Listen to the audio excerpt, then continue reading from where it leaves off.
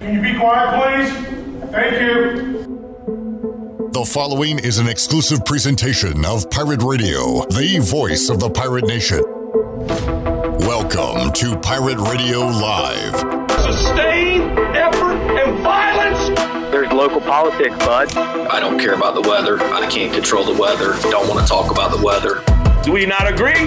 Was that supposed to be funny?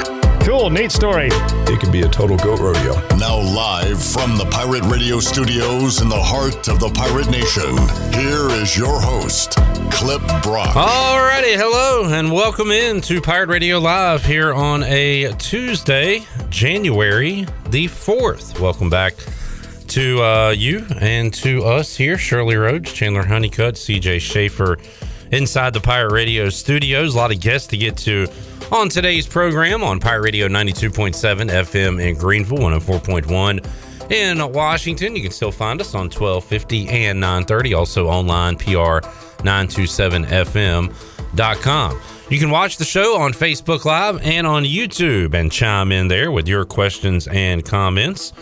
We'll interact with you on today's program. You can give us a call, 317-1250, or reach out to us on Twitter as well.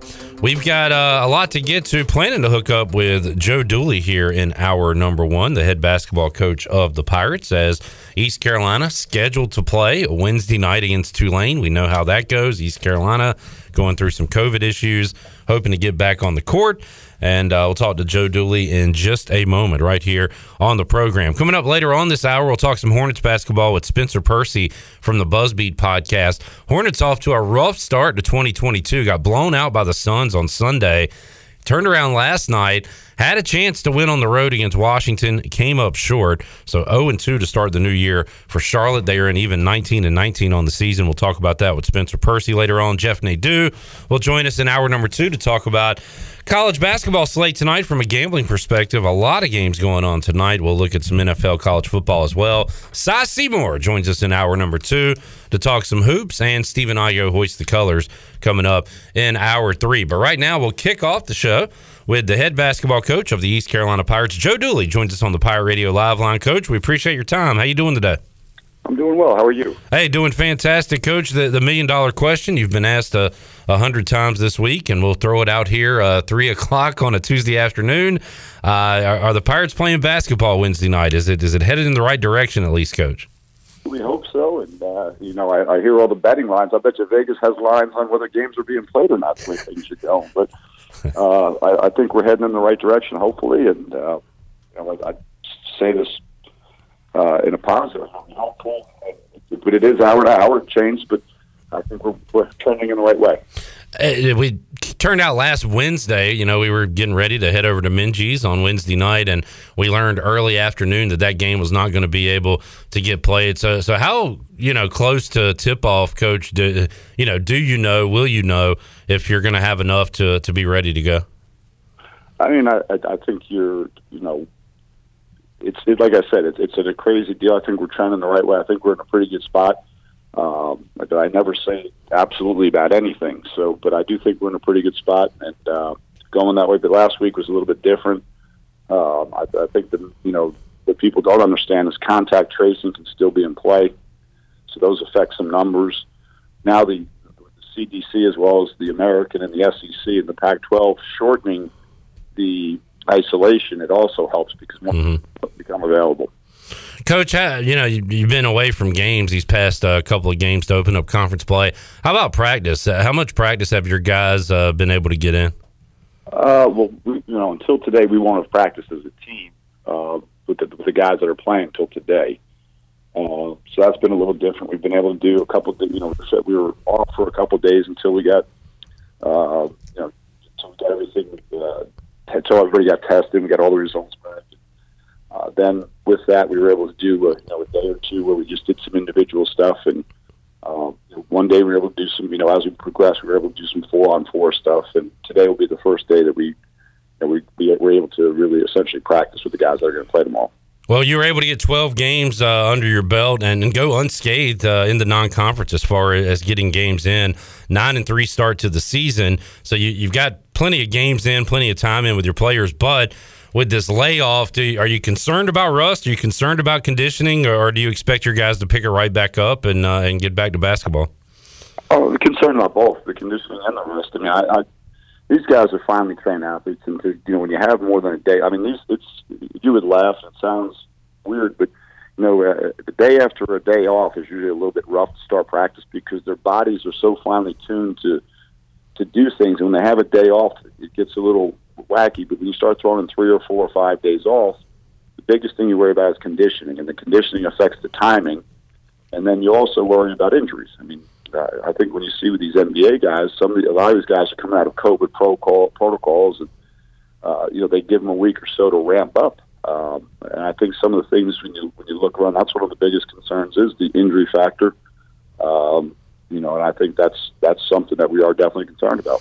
And knocking on wood here, Coach, but it sounded like heading into the Southern Miss game, injuries and your guys, getting healthy, getting fresh, that was not an issue. You guys were getting healthier. So away from COVID, from a health standpoint, bumps and bruises, is your team in pretty good shape right now? From that standpoint, great shape. I mean, guys are more healthy. From a basketball standpoint, I think, we're looking forward to getting all the pieces back together and getting some practices in. That was one of the weird deals. We came back from Christmas and we were able to get a couple practices in. Unfortunately, we had a little bit of a setback, but right about now, you'd really like to be having your 2 hours a day and getting your work in and getting the guys in routine. And the day before the game, you're 90 minutes in and getting a little bit of a routine, but it isn't. So you adjust, try to figure things out, and have to adjust on the fly, which is what part of our job is. Yeah, I know you guys are hoping to get back to that midweek weekend routine of games. How about the previous 2 games, Wichita State and South Florida? Any decision there, Coach? Are you going to try to play those games at some point this regular season? Well, we're working with the league and with South Florida and Wichita State. We do have a bye week. Sometimes the dates don't match with their bye week with either Wichita State or South Florida. We'll stay in communication with the league. I think, as you've seen, some of the other leagues have been able to switch games around. I mean, I believe the Pac-12 is flipping a bunch of games this week because they've had some people shut down. I know UCLA and USC have been shut down, and they were trying to flip a couple of those games. Stanford shut down. So I do think that the league is in constant communication with all the schools about who's in play and who's maybe a little shelved for a little bit. But I also think that we also talk about, I think, the shortening of these of the isolation and the recovery period will have more guys back quicker if they're asymptomatic. Joe Dooley joining us. Some teams have been able to get some games in, and one of those teams is Tulane, who you'll be seeing coming up on Wednesday night. And you've been around for a long time. I've watched games forever, Coach, so I know that upsets happen and inconsistent play happens. And Tulane, it's tough to explain their non-conference and then coming out and beat Memphis and Cincinnati. But right now, they're playing some great basketball, 2 great wins to start this conference season. Yeah, played really well, and they went through it early. I mean, they were shut down for a little bit pre-Christmas, and they've fought back and they've got all their guys. I thought they played really well against a little bit better against Charleston. They lost the close game to Charleston just before Christmas, or the last game they played, and then Memphis, they played really well. I thought they played with a lot of energy, and the first half of the Cincinnati game, they were spectacular. Got Tulane coming up Wednesday night. East Carolina hoping to get back on the hardwood, and then we'll be on the road in Philadelphia against Temple. Joe Dooley joining us. Coach, wanted to ask you about a couple of freshmen, and we've talked about R.J. Felton and Brandon Johnson, how they've played so far, and you want those guys to get better as the season goes along, but there's also that mythical freshman wall, and we talk about it a lot in football when true freshmen kind of get beyond the amount of games they play in high school and how they're banged up at the end of the year. How about basketball? How much is that a real thing, Coach, when you start playing all these games when you're not used to it? I guess more so in Felton's case than a Brandon Johnson case. Well, I think what happens is, the guy hitting R.J. Felton in high school is 5'11", 165 pounds on the screen, and now it's Duran at Memphis, or it's one of these big guys, Udeze at Wichita State, and that guy is 6'10", and he's 245 pounds, and he's angry. So that wear and tear of just the ability, having to stay in a stance, having even when you drive and get hit or getting through screens, I think it does wear and tear. That's why, I did like where we were physically, but I just think that, and being able to do it mentally, the travel's different, the amount of travel is different, the distance is different, the arenas are different, so everything, seeing things for the first time is also very different. Joe Dooley joining us. Coach, I know last year you had to be away from the team, and you told us you did a lot of bike riding and just tried not to let yourself go crazy being away from the team and away from basketball. So how about, during this break, what have you been doing? Watching basketball? I guess you had some Christmas time with the family. How have you dealt with this break away from playing games? No, well, the genius that I am, we were off the 22nd, 23rd, and 24th, so I got ahead and did all my Tulane Wichita State and South Florida scouting. Was able to watch 3 or 4 games on each team to try to get ahead. I watched Tulane early because, with quick turnaround, sometimes you don't have as much time, or it saves you time to get ahead and be more efficient, get ahead of the scout. And we had the Wichita State to South Florida as well as the Tulane pre-scout done, so we did all that. And then, obviously, last week was disappointing, and it wasn't like we had time. We're trying to figure out who was in, who was out.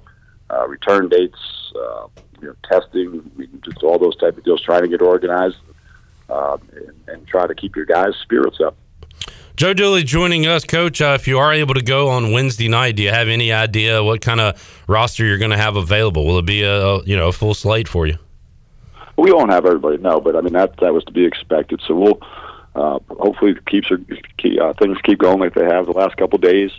We'll add a guy or two today to practice, which we haven't had, so that'll be good. And we'll try to, we're getting the biggest thing, like we talked about, is conditioning. We'll probably have to sub a little bit more often than previously, and which is part of it, just to try to keep guys fresh and try to keep guys from not getting banged up. Well, I know you coaches enjoy a challenge, right? Is this how about coaching in these times, these last couple of years, Coach? How just difficult mentally has it been on you guys? Well, I think when you look at it, I don't like it. It's the reality of it. But the thing about it is, you could sit and feel sorry for yourself.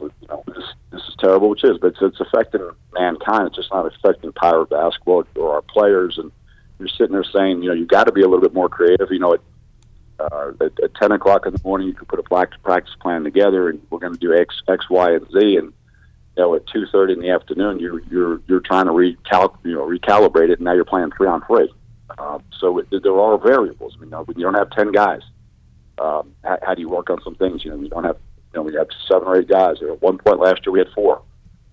So now it's trying to figure out how to be creative and how not to get the guys hurt, how to get them in shape, keep them in shape, and all those things are variables. With the time off, Coach, were you assistants able to follow these, holiday tournaments, a lot of games going on, a lot of teams, a lot of players in one building? Were you, I'm sure you kept an eye on them at least, right? Guys went out, we went recruiting, evaluating some of the guys seeing some of the guys we've been recruiting and look at some other, some of the younger players. And the tournaments, obviously we're in an area where there's a lot of great high school tournaments, which is awesome because you can drive, and we hit some of those things in the Northeast and a little bit north of us also, which was great. Good deal. Joe Dooley joining us today on the Pirate Radio Live Line. Coach, really hoping we can see you Wednesday night, 7 o'clock in Minges, East Carolina and Tulane scheduled to go Wednesday at 7. We appreciate your time today, Coach, and we'll talk to you again soon. Thanks. Have a great day. All right. Thank you. There is Joe Dooley joining us on the Pirate Radio Live Line. I guess somewhat optimistic about basketball Wednesday night at 7. Don't exactly know who's going to be available, but he's just ready to roll the ball out and play a game. And I don't know if I should say a good Tulane team, but a hot Tulane team coming off wins over Memphis and on the road at Cincinnati. And as Joe Dooley said, they've kind of already went through their deal with COVID and their layoff because they had a stretch, and I'll pull it up here, where they missed at least 2 games, maybe 3 games on the schedule right before entering conference play and going on this little hot streak here. So they had lost 3 in a row to Toledo, Valpo, and Charleston. They beat Alcorn State and lost to Charleston again, losing to them twice.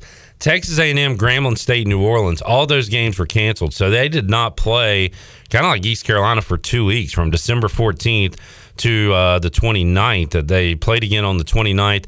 That's when they knocked off Memphis last week. And then this past weekend went on the road and beat Cincinnati by 8 points, 68-60. So a 2-0 start to Tulane.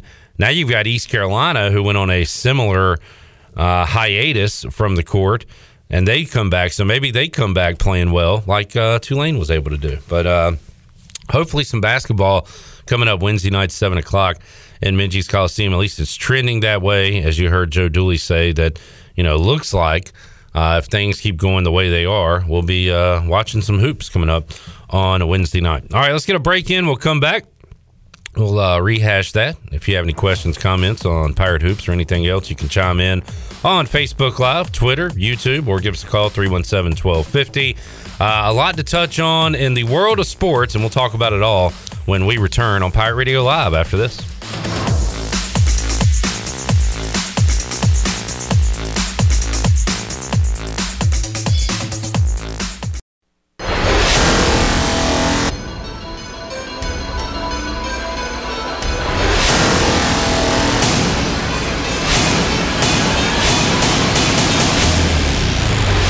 You're listening to Hour 1 of Pirate Radio Live. This hour is brought to you by University PC Care, your local tech support experts for all your personal and business needs. Visit universitypccare.com to learn more today. Now, back to the show. Welcome back. Are you in outside sales and looking for an opportunity to increase your earning potential?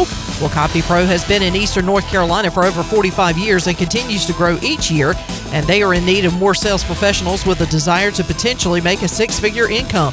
Do you have what it takes? Visit copypro.net today to submit your resume and to learn more. Now let's head back in to Pirate Radio Live. Here's your host, Clip Rock. Alrighty, welcome back into the show. Clip Rock here with you. We got some news from ECU Athletics. ECU Athletics and Playfly Sports will begin a multimedia rights partnership. Playfly Sports on the Playfly Sports Network. So long, Learfield IMG. So long, Learfield IMG's Clip Rock on the Playfly Sports Network.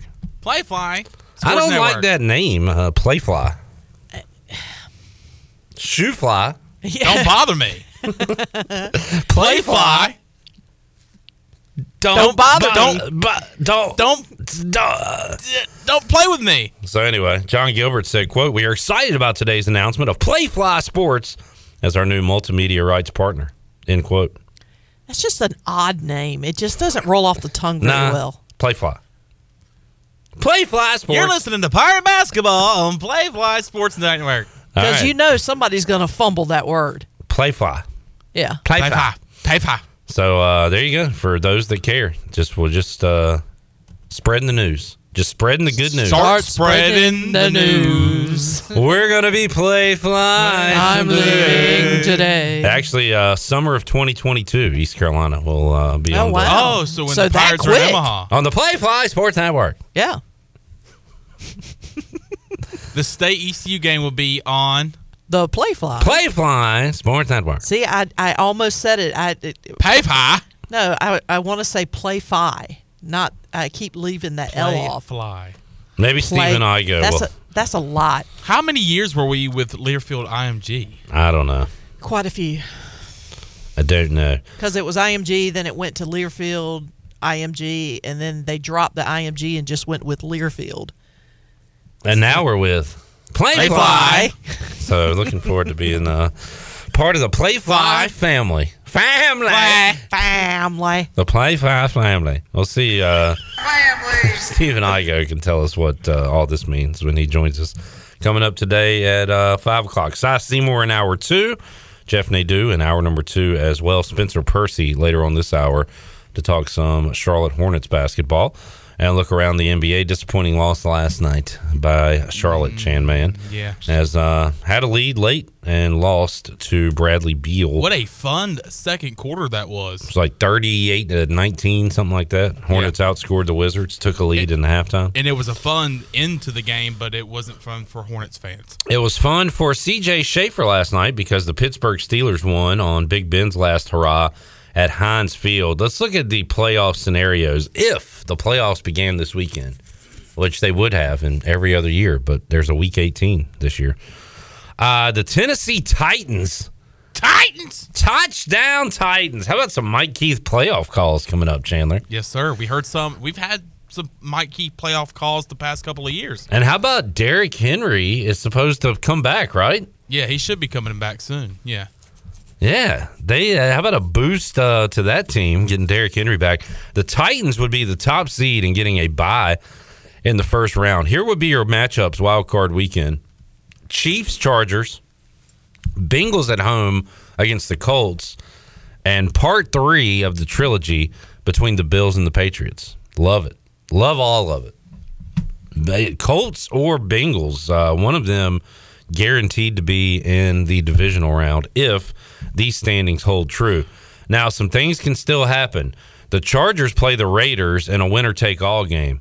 So the winner of Chargers-Raiders will be in the playoffs. Chandler, we saw this scenario floating around. So that game is Sunday night. Jaguars and Colts play earlier in the day. If the Colts lose to the Jaguars and the Chargers and Raiders tie, they both make the playoffs. They both get in. I guess they would win a tiebreaker over Pittsburgh. Has that been factored in? Okay, so that is a yes. So Colts lose to the Jags. So that could never happen. How about the Colts hadn't won? There's a stat to consider. There is a huge stat to consider. Colts haven't won in Jacksonville since 2014. Mm-hmm. So just throwing that out. And the House of Horrors. And they have Carson Wentz at quarterback. House of Horrors on the Playfly Sports Network. So, okay, where did the Steelers come into all this? So the Chargers-Raiders is going to have a loser unless they do the handshake deal and tie so they can both make the playoffs. So one of them will lose. So if the Colts lose and then the loser of the Chargers-Raiders, that team will be out. Steelers win, they're in. That's how all that has to work out. The Steelers play the Baltimore Ravens. They play the Baltimore Ravens. And the Ravens have been... Are the Ravens still alive? I don't see an E by their name. CJ says no. I don't see an E beside the Ravens name. Let me look up a Ravens playoff scenario here. Technically, they're still alive, but I think they're like the last possible team that could get in. Well, they're definitely the least possible team. Ravens' playoff chances are slim. Here's the path. Let's see. Baltimore has a 3% chance of making the playoffs. So what is the path? The Ravens need to beat the Steelers. They need the Browns to lose on Monday Night Football. Well, that happened. The Colts to lose to Jacksonville. Miami to lose or tie to New England. That could happen. Chargers lose to the Raiders. So somehow the Ravens could still get in. But it's a lot of stuff that has to happen. We'll count them out for now. So looks like it's going to come down to Colts, Steelers, and the two West teams, Chargers and the Raiders. Looking forward to Chargers-Raiders Sunday night. They always put the last game of the regular season. It's always a division game, and it always has some playoff implications. Last year, it was Washington and Philly when Philly took out Jalen Hurts and put in Nate Sudfeld, and it was the worst game of all time. I remember that. And the Eagles basically handed Washington a playoff spot on a silver platter. And that will not be the case this year because both the Raiders and the Chargers have something to play for. It is the Battle of the Pirates Sunday night. Zay Jones and Linval Joseph. On the Playfly Sports Network. Speaking of the Playfly Sports Network, Josh Thomas says, Clip, when are they going to announce a new baseball announcer? I don't know, Josh. Good question. I asked Malcolm Gray that question on Saturday. And neat question. He didn't have an official answer for me yet. Cool, neat story. We need somebody to say, safe! Mike P. says, you can paint this one Playfly purple. Mike P. is starting the year off strong. Yeah, he is. He is. Picking up where he left off last year. So there you go. That's the AFC. NFC, the Green Bay Packers, I think, have clinched number one. They have. The playoffs goes through Lambeau on the NFC side. The Rams, if the playoffs started today, would be the 2, taking on the Eagles. Eagles are ugly. It's an ugly playoff team. Kind of like the Washington football team last year? Pretty much, yes. Tampa against San Fran, and Dallas, Arizona, a rematch of what we just saw. And Kyler Murray does not lose in Jerry World. That is a stat to consider. 8-0 lifetime, and would be looking to go to 9-0. Now, you want to talk about an ugly playoff team? The Saints are still alive. How? Shirley Rhodes from left field. How exactly are the Saints still alive in all of this? The Saints play the Falcons, and the 49ers play the Rams, I believe. So with a Niners loss and a Saints win, I think the Saints are in. And that, is a likely scenario. It's Niners at Rams coming up.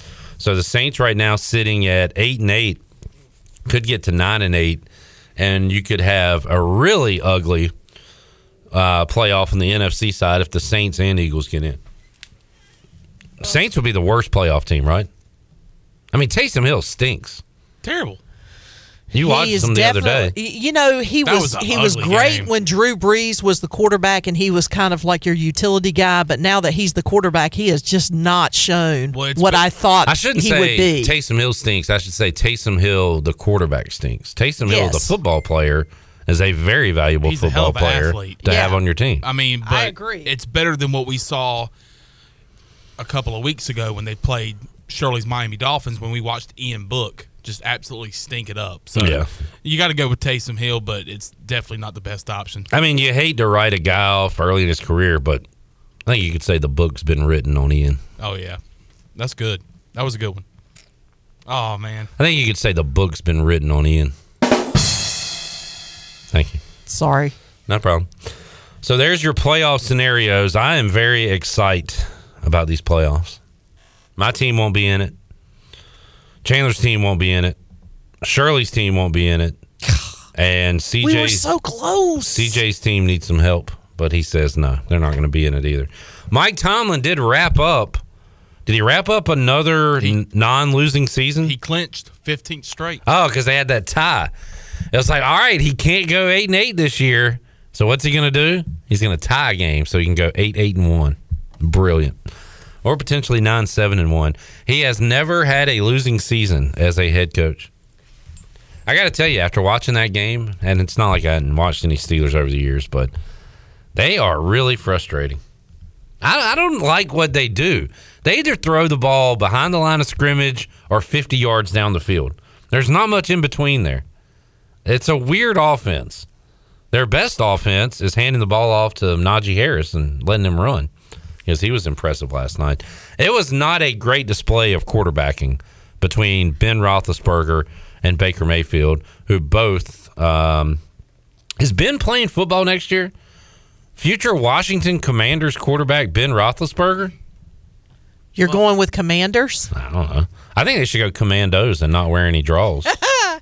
I wanted to say this because you mentioned 2 bad quarterback displays last night. At least with Ben, you kind of expect that at this point in his career. What does that say about Baker that you can go ahead and say he probably played worse than Ben did last night in his last home game of his career? It says that I saw one particular Panthers media member say Baker Mayfield to the Panthers. Chandler, your thoughts? This has got to be a joke. Yeah, I don't know. I guess both of those guys are going to be on different teams. So is Ben retiring, or is he going to play next year? I hope he retires.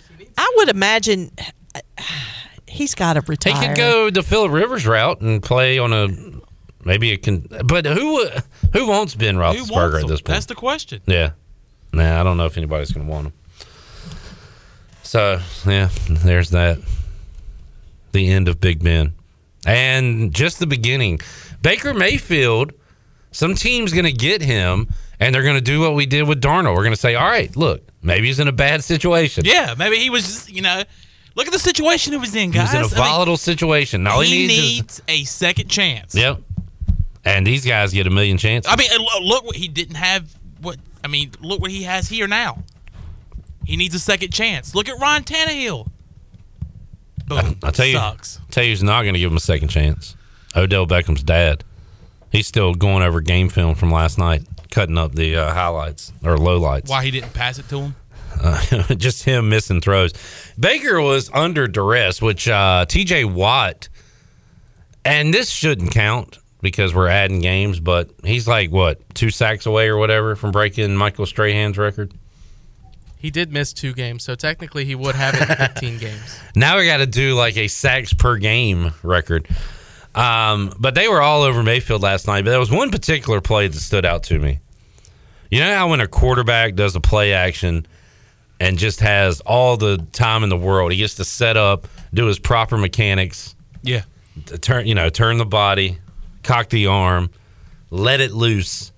And you just always know in the NFL, and even in college now, the way these passing quarterbacks are, that throw is going to be on the money to a wide open guy. Like when they pan the camera over, it's just going to be a wide open It's just receiver. a guy wide open, running free. Yeah, I know exactly what you're talking about. So Baker does all that, nobody around him at all. Sets up, throws, pick. Like the camera pans, you expect to see that guy wide open running free. Instead, it's the Steelers guy. Wide open, running underneath to make the interception. And so, yeah, he was harassed last night, but even plays like that were just ugly. All right, let's take a break. We'll come back. When we return, we'll talk a little NBA. Spencer Percy, BuzzBeat Podcast, going to join us to talk Hornets and everything else going on in the association. We'll talk more about the Washington football team name too. I see some people are chiming in on that on Facebook. So I tell you what I hate. I hate announcing that there's going to be an announcement. Just do an announcement. Why do you have to do an announcement that there's going to be an announcement? I hate that. Announcement. There will be an announcement. So I hate that. So Washington announces that they will announce their name and have an announcement about the name. February the 2nd. Great. Oh, and we have a long snapper. Whoops. Nah, I just saw it. I signed it today. There is a new long snapper that has committed to East Carolina. Here's the funny thing. I know this guy. Because it could be you. I know this guy. Is it Chandler Honeycutt? Huge long snapper news. Announcement.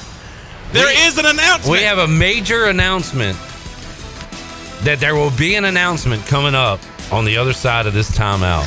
Stick with us. We're back after this.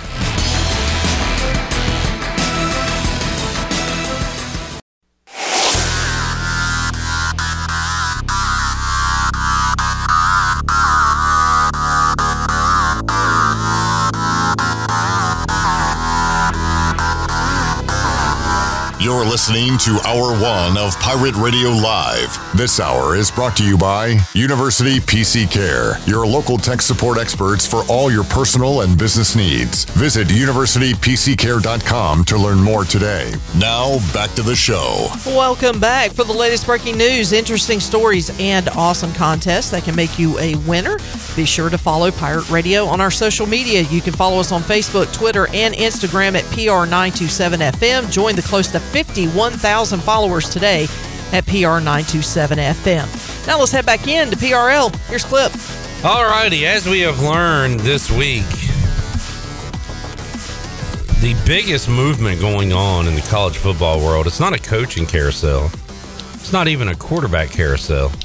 It's the long snapper carousel. It's a long snapper. Chandler Honeycutt has done a lot to raise awareness for long snappers here on this show. The only position in football that is not recognized on postseason honors. All-American, all-conference. You don't ever see it. Which is a disgrace. It's a disgrace. Wait. The only position? What about a holder? You're right, Shirley. Chandler's wrong. He was trying to maybe overstate it a little bit. I was going to say because, Yeah, that's true. Holders. But hey, guess what? That's a specialist. They always get disrespected, but it's okay. Well, I disagree because there's the Lou Groza and the Ray Guy Award. There's also the Pat Manley Award for long snappers. Why did you say all that then? What's it called? Because they're still not appreciated. Pat who? Pat Manley played 16 years for the Chicago Bears. Oh, okay. Pat Manley Award. Oh, this is a new award, right? One of the award winners, the first award winner, I believe, is Thomas Fletcher, who was selected by the Carolina Panthers in the 6th round from Alabama. You know way too much. The Patrick Manley Award. Patrick Manley. Okay, here we go. So this was introduced in 2019 because Chandler raised such a stink about it. They finally started recognizing That's it. written in the Wikipedia page, by the way. John Shannon won the first award. Notre Dame. You're sick. So, this is scary, actually. Thomas Fletcher. Alabama. Who you just named. Carolina Panther. All right. Do you think you could name where the 2021 that's how I say 2021. Oh. 2021 Patrick Manley So what year is that? 2020 or 2021? 2021. Ah, okay. It's right there in the name. If I say his name, can you tell me what school he attended? Okay. His name is Cal Adamitis. Adamitis. Adamitis. Adamitis. Is it like it's a case of Adamitis? Like Utah State or somewhere like that? Close, because it is in the United States of America. Pittsburgh is what I was looking for. I don't know who that guy is, man. Relatively, if you look at the entire galaxy and the world, you were pretty close. You were a few states off. So hey, it's not I bad. was right there in the wheelhouse. You were. Which is America. In the general vicinity. Western Hemisphere. You got that. Yeah. So you are above the equator. Why are we talking about this? Oh, because East Carolina has had a couple of long snappers transfer. Slade Roy, who we are attempting to get on the show at some point this week. I thought we booked him. Well, we've got to the point where he said he'd probably be available today, and I hadn't heard from him. So we're close. We're kind of like you saying Utah State, and the answer was Pittsburgh. Oh, very close. We're close. We're very close. We just hadn't locked it down yet. I mean, he's probably busy getting to know his new family down in Baton Rouge. Liam Crowley also on the move. Do we know where he's ended up? Not as far as I know. Okay, so no would be that answer. But he might be close. I mean, he might be close to making a decision. You cracked me up because when he asked you that, you immediately looked down, looked to your left, yeah, looked like, to do your you right. have like notes you in had, front of you? I was like, what are you looking for exactly? Just looking at empty air. I was like, did you write it on your hand or something? Hold on. Somebody's in my ear. No, not that I know of. No. All right. So there's a spot open. We know a long snapper right here. He has graduated from East Carolina, but you have an undergrad degree, Chandler, correct? That's right. You could get into grad school and become ECU's next long snapper. Now, we have an announcement to make. ECU, there has been a human, I'll even say this, a Caucasian male, which you are, that has committed to East Carolina. What are you doing? I'm putting on the hat. So would you like to make this announcement? Who is the new commit to East Carolina as the long snapper? What is his name? It is Alex Harper. That's not your name. No, it's not. Alex Harper, NC Central's Alex Harper. He said, I would like to announce my commitment to East Carolina football, blessed to wear the real purple and gold. He says in a statement, he was born and raised in the great city of Greenville, North Carolina. Where did he go to high school? He went to Rosewood High School. So he was born and raised, and then where's Rosewood? Goldsboro. Okay, so did not play high school. It's in like Utah Greenville. and Pennsylvania. Right. It's really close. Right. Once again, in the general vicinity. Now, there's a lot of stuff going on Twitter right now saying we want Chandler Honeycutt. We want Chandler Honeycutt. Yeah, I know. I think there's actually a crowd outside the Pirate Radio studios right now. So we want Honeycutt. Example, Toby says, just when I thought Chan was going to get a shot, oh, well, guess he's stuck with Clip and Shirley. Redbeard said, sorry, Chandler. Hold on. There could be a long snapper competition. There's winter workout, spring ball, summer camp, fall camp.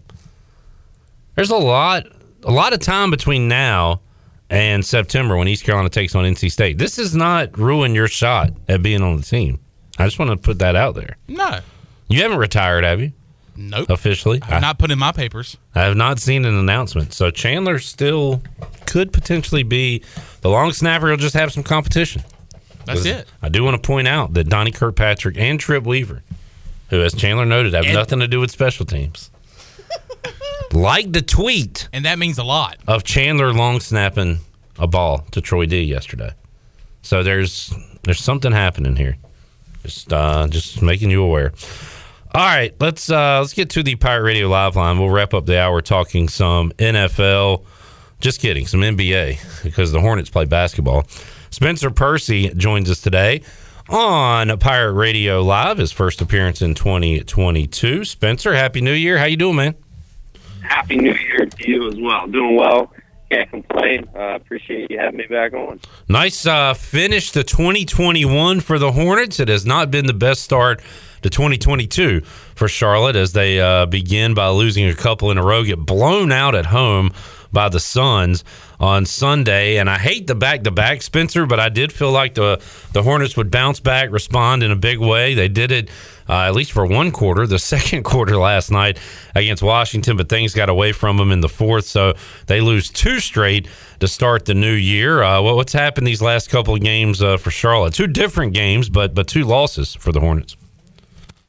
Yeah. I mean, I think it starts on the defensive end. It's been Charlotte's struggle all year, and going up against Phoenix, that's much different than going up against Washington, the team they lost to last night. Phoenix is just so connected, so well tied together. It starts with Chris Paul and Devin Booker, and just how much synergy that squad has on the offensive end of the floor was in full display, I think, on Charlotte a few nights ago. Last night in Washington, I thought, offensively, obviously the Hornets were much better, knocking down some shots. You mentioned the second quarter. That was a really impressive offensive quarter for Charlotte. Miles Bridges, bully ball. Miles kind of on full display. But, again, the defense, it let the Bugs down. And it's been a reoccurring theme all season long. And until they clean things up on that end, I mean, the ceiling can really only be so high for Charlotte. I could go into a lot of detail. It is a lack of effort, I think, where it has to start. And go ahead. I was going to ask, team defense, are there individuals who are just playing poor defense? Can you detail that at all? Like, what is the issue there? Yeah, I mean, and I've seen you call out transition defense on your videos on Twitter. I mean, it's a little bit of everything, it sounds like. It is. It is. I mean, the Hornets, in the half court, they're anywhere from 20th in the league to 22nd in the league. I think on cleaning the glass, which takes out garbage time. As a half court defense, they're a little slightly below average, I guess, in 22nd. But transition defense is just killing the Hornets. They are by a country mile the worst transition defense in the association, and that is effort. I mean, you turn the ball over, the other team gets it going the other way. If they're grabbing it off the defensive glass and pushing the tempo, you just kind of want to get back and keep the ball in front of you. I mean, this is elementary, basketball 101 kind of stuff, and it's not getting through to these guys.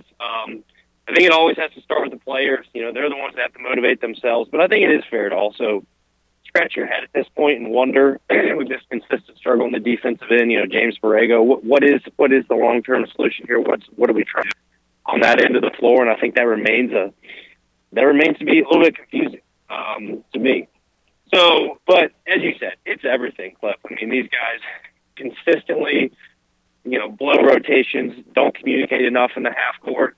Simple assignments. I think their scheme, they make it too hard on themselves sometimes. They like to play this junky style of zone switching scheme, but they also don't communicate, so it's really hard to execute a switching scheme when you don't talk to each other. It's really a combination of a lot of things that I'm not sure what the fix is. It's a personnel issue. I think it's fair to ask if it's a coaching issue as well. So I guess the trade deadline, that's the one thing the Hornets, if they're going to do anything, they have to shore up the defensive end. Spencer Percy, Busby Podcast, joining us today on Pirate Radio Live. And let's talk about some positives from 2021 heading into the new year and then the second half of the season. And this roster, Spencer, is fun night in, night out. Of course, LaMelo Ball is going to give you a whole lot of fun and a lot of highlights. But, Gordon Hayward is on sometimes, off sometimes. Miles Bridges is a human highlight reel. I've really enjoyed Kelly Oubre. I know he takes some dumb shots at times. He can do some things to make you say, what's he doing out there? But I love his game. He is a really fun player. And then Cody Martin has been tremendous this year, and people talking about him as like a most improved player candidate for this team. So you've had a ton of bright spots this year for Charlotte, and it's got them at 19-19 right now. You almost, you just, with all the potential on this team, you wish they could get over that hump, do a little more, win a game at the end, like last night's game against Washington. But there have been some bright spots and some fun basketball this year. Oh, no question. I mean, this is a super fun team. I think, a lot of people across the league would say it is one of the most fun products to watch. You brought up Oubre. He's been good. He's kind of remade his career this year on what was somewhat of a goodwill, deal. He's been a better outside shooter than I think many expected. So he's played a really important bench role. Brian Geisinger, one of my co-hosts on Buzzbeat, the podcast, said it best. Oubre has really been a godsend for the Hornets in certain games this year, but he's not a guy you can depend on every single night. Yeah. You kind of feel that when you watch him. You referenced it. It's not always the prettiest. He does some dumb stuff out there, but some nights it works. He's just one of those guys. LaMelo is exciting. Miles Bridges, obviously, the most electric dunker in the league. And this team's super athletic. I think that's really what sets them apart. When they decide they want to run, they get up and down. That's what makes them fun. And that's what's going to continue to make them fun. I just wonder, windows open and close in this league so fast. And I know Charlotte's not 10 games above 500 or anything like that, but it does feel like a team that's, so dynamic offensively that you can imagine there's a scenario where they could win a playoff series. And so I just really think about a lot. How aggressive is this front office going to be at the trade deadline? There's one obvious name, Miles Turner, who I think could really help this defense immediately. But, that's the age-old question for every team in this league. If you feel like you got a chance to win the postseason, you should probably try to make your team better immediately and not say, we're a year away, because you never know what could happen, whether it be injury. Miles Bridges is going to enter free agency this summer. You don't know how that's going to play out. So I think if you're a Hornets fan or even a casual one, the most interesting thing we got coming up is the trade deadline and how aggressive Jordan and Kupchak might try to be. Talking to Spencer Percy today on Pirate Radio Live, Busby Podcast. And Spencer, if you watch basketball night in, night out, this stuff makes sense to you. If you are a casual fan, to see in the Eastern Conference, especially the Bulls, I don't know if anybody had them on top, but looking at the Western Conference, to see Golden State, Phoenix, Utah, Memphis, that's your top four. You're missing teams like both LA teams up at the top, Dame and the Blazers, San Antonio, they're down there in the standings in the Western Conference. So I don't know, how much has this thing gone like you thought it would with the teams at the top, or how many surprises are there right now in the NBA as we get into this new year? Well, Memphis being top four in the West, I think that's certainly a surprise, especially when you consider Morant was out for a lot of their run, their success. Now he's back. They had a big win in Brooklyn last night. So I think they're a team to watch. they go 11 or 12 deep. Morant's the only star, I would say, on that team. Jaren Jackson Jr.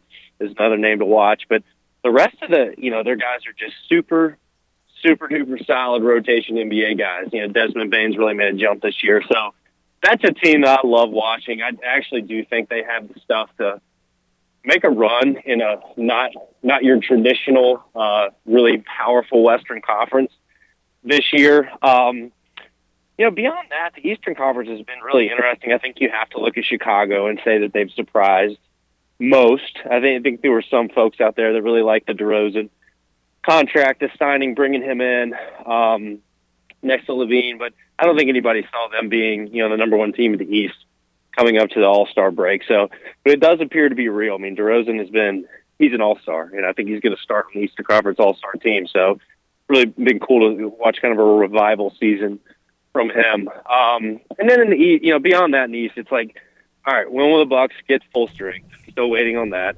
Had a really weird loss to Detroit last night at home. And then, obviously KD, Irving, Harden, will we see those three together for Brooklyn this season when it matters? I think we do, and they're all locked in, and they're on the same page. I still think Brooklyn has to be the favorite. Yeah, fascinating if they can all get together, put it together, be on the court when the games really matter at the end of the season. Talking to Spencer Percy. Spencer, while we got you here, I know you follow Virginia basketball. How has Jaden Gardner fit in with the Cavaliers this year? I know they're not having the best season ever, but how's Jaden doing there in Charlottesville? Well, Jaden's, he's their one low post, mid post, scoring threat. I mean, Virginia, once again this season, is a team that really struggles to score. I've been impressed with Jaden, his feel around the basket. He can play some bully ball. He's not a great athlete, not a vertical athlete rather, but he can catch the ball in that mid post. He's got pretty good footwork, and he can just put his shoulder in somebody's chest, move him, and he's got some touch around the basket. So he's been important for Virginia this year. Really, really big shot late in the game at Syracuse the other night to help Virginia get that win on the road. Going against that 2-3 zone, he was important, catching it in the middle. So they're thin. Virginia, again, they don't have many scorers, so Jaden's really helped them from that perspective. And Virginia wants to slow the game down, so you want a bruiser like him. So I'm bullish on what he'll be in the ACC. I think that he's still learning this system defensively. East Carolina's defensive system, Virginia's defensive system, what's required of you, very, very different. So he's still learning how to play in the pack line, learning how to stay locked in, for 25 seconds on that end. But I really like his offensive ability. And not, as you mentioned, not the greatest Virginia team ever, but coming off that win against Syracuse the other night, they're at Clemson tonight. So still think they can be an average to slightly above average team and a mediocre ACC this year. Spencer Percy joining us. We'll wrap it up looking at the Hornets. Got the Pistons coming up on Wednesday. That's got to be a get-right game for Charlotte, right? Go ahead and get a win over Detroit at home. And then you got back-to-backs at home with Milwaukee. Kind of a weird scheduling quirk there, Saturday and Monday before they go on the road to Philadelphia. So opportunity to kind of feel good about yourselves, hopefully, on Wednesday against Detroit, right? Yeah, you would hope so. You would have thought Milwaukee felt the same way last night as Detroit beats them up there, which was quite the shocker. I watched into that game. Cade Cunningham, if you're going to watch the game tomorrow night in Charlotte, he's really coming on quietly as a rookie. But you're absolutely right. Charlotte's got to win that game. They can't make Detroit at home the third loss to the 3-game losing streak. So you got to have that one. And I do feel like Spencer this year, and I guess they lost on the road in a wild one to Houston. That was a crazy game. But I feel like more so than years past, the Hornets have taken care of business against lesser teams this year. Is that factually correct? Yeah, I agree. The big difference with Charlotte this year is just late in games. I think they really missed Devontae Graham. In those kind of situations. They just haven't been as good of a clutch team. So, but I think you're dead on. I think that Charlotte has gotten some surprising wins at home this year, and I think, like you said, they've taken care of business. So that you got to get it done against Detroit at home this morning. If people want more Hornets content, Spencer, what do they need to do? Where do they need to go? Yeah, I would say it's got to start at BuzzBeat Pod You can find myself, Richie Randall, Brian Geisinger, Lee Branscombe. You know, we break down a lot of film, either night of games or the next day. So I would say check that out. And then you can find me on Twitter at QCH Spencer. Spencer, always enjoy it, man. We'll catch up later on this season, talk more Hornets basketball with you. Appreciate it. And we'll talk to you down the road, man. All right, Cliff. Take care, man. Spencer Percy, BuzzBeat Podcast, joining us today on Pirate Radio Live, talking NBA. We'll talk some college hoops when we return with the big man on campus, Jeff Nadeau. There's been so many postponements, cancellations in sports. It is very refreshing to see. 1, 2, 3, 4, 5, 6, 7, 8, 9 games. 9 games involving top 25 teams tonight in college basketball. A lot of ACC action as well. And we talked to Joe Dooley earlier. We'll talk to Cy Seymour later. Looks like we'll get some AAC basketball coming up on Wednesday night, hopefully in Minges Coliseum, as East Carolina is set to take on Tulane. Houston, South Florida, Temple, UCF coming up on Wednesday, as well as hopefully these basketball teams getting things under control COVID-wise, and we can actually watch some live sports here in Greenville. Great slate of games tonight. We'll go over that. There is a bowl game tonight, folks. I don't know how many of you are aware of this. There is a random bowl game. LSU and the family taking on Kansas State tonight. Family. And they are down a lot of players. I think I saw they only have 39 available players tonight. That being LSU. The family. The family. They are a wounded family at this point, and big underdogs to K-State. We'll talk about that, the college basketball action, and more when we return on Pirate Radio Live after this.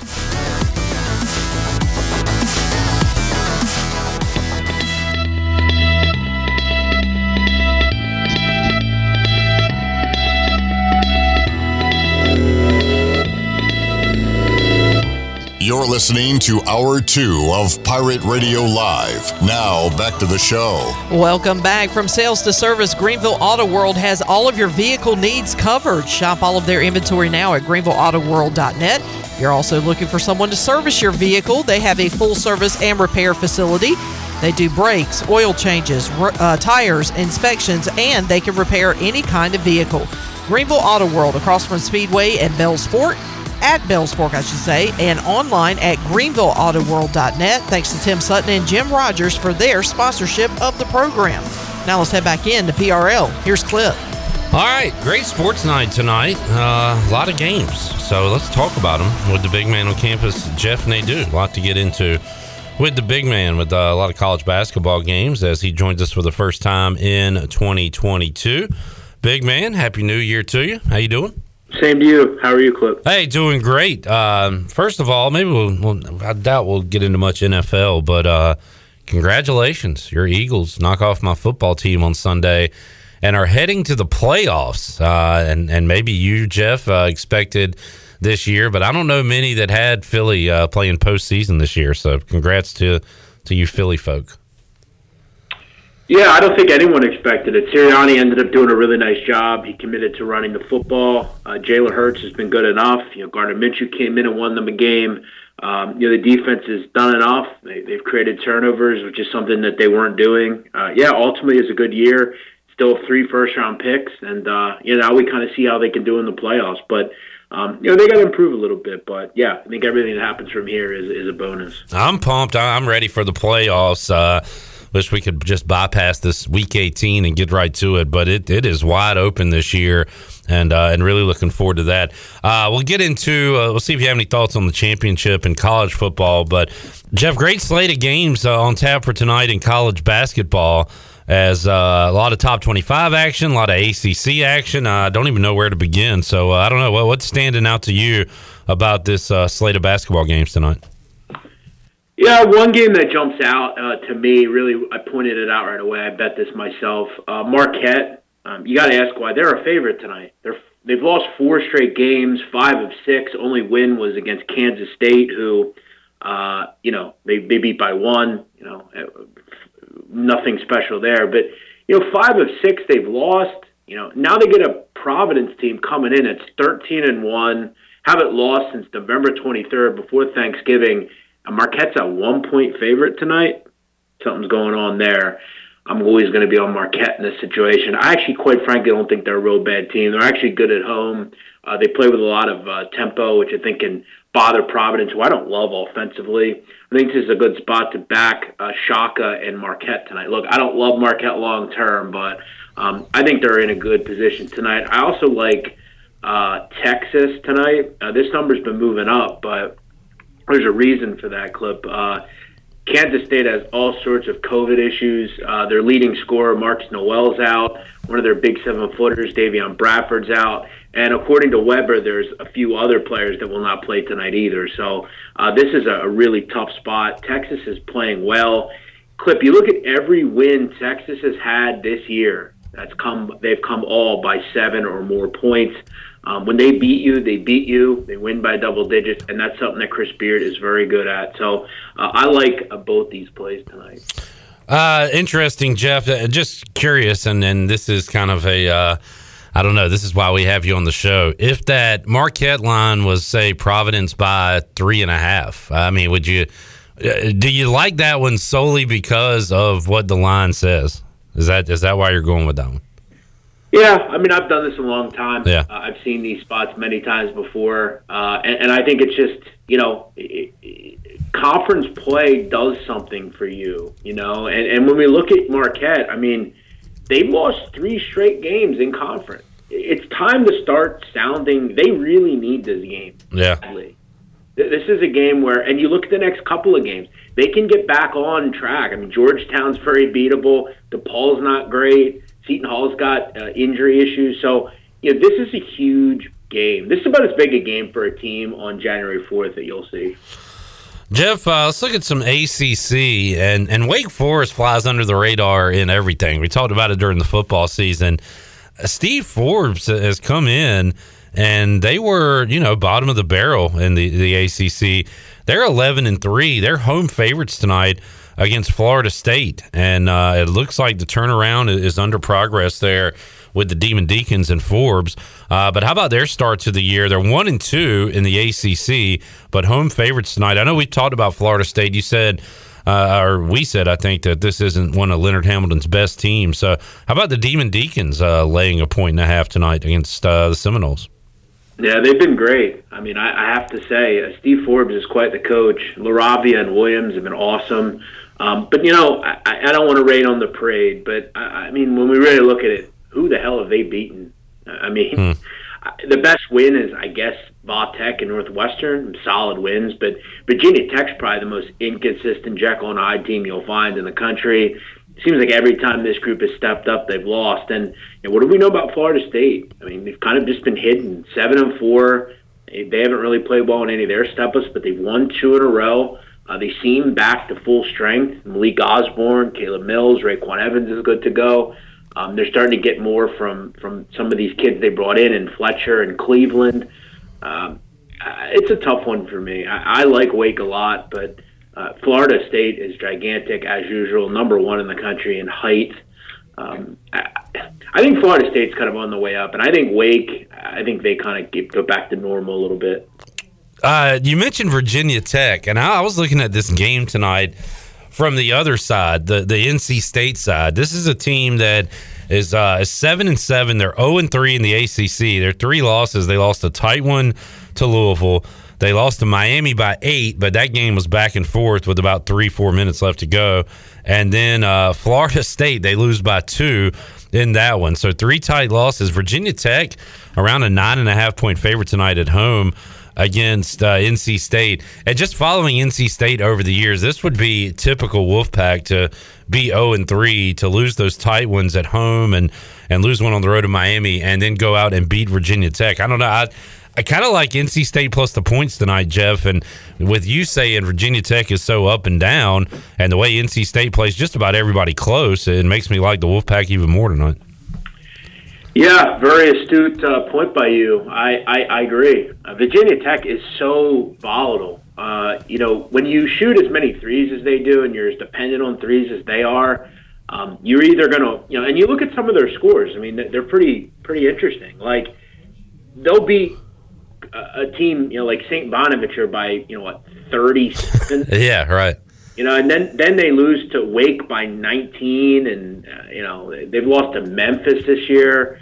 They're just volatile. Yeah, volatile. It's weird. Like one night, Clip, they scored 93 against Cornell. 4 nights later, they failed to score 60 against Dayton. Like they're really, really volatile. And you look at NC State. I think the issue with them is right now, they're just kind of mired in a bit of a slump. Most of the games, though, have been close. Yeah. With the volatility, I don't have a problem with NC State. They don't turn it over, and that's helpful in a game like this. Well, another one that just stands out, how elite is Duke this year? Are they, 18.5-point favorites against Georgia Tech elite? Georgia Tech doesn't have a great record, hung around but lost the other night to Louisville in a 3-point game. I don't know. That seems like a lot of points to me. Is Duke that good, Jeff, or they can just go out and roll the Yellow Jackets tonight? I think they are. Okay. They've seemingly passed every test. They've beaten some other teams by margin that are kind of on Georgia Tech's level. I think this is a pretty bad Yellow Jacket team. Lost a lot of talent from last year. Obviously, Jose Alvarado being namely number one. They just don't score real effectively. And a team that's shot as well as they have from 3, you have to figure that is going to come back to kind of earth a little bit. I know they're dealing with some players out as well. So, I wouldn't really be running to bet on Georgia Tech tonight. Duke is a team that's really tough. And you look at a game that is kind of similar. Duke obviously has Banchero, who's terrific. North Carolina has great bigs as well. LSU, too. USC all beat them handily. So, I feel like Duke, probably sets the number where they want to be. I would look more towards like a team total here for Duke, just because I expect them to score significantly. I don't want to be on the wrong side. There's a lot of points in a conference game, but I'd lean more towards the team total. That way, I don't have to worry about what happens at the end. Jeff, let's talk about the American. I know we're high on UCF coming into the season, and they've had a great season. They were on a roll until losing at SMU. The Mustangs playing pretty good as well, but UCF's only losses on the year to Oklahoma, at Auburn, and then that game on the road at SMU. How about Tulane, who's scheduled to play East Carolina Wednesday night? As of right now, that game is a go. East Carolina has been on a bit of a COVID break, but Tulane, Ron Hunter's team, a bad non-conference. They lose 5 games, 6 games in the non-conference. They're 5-6.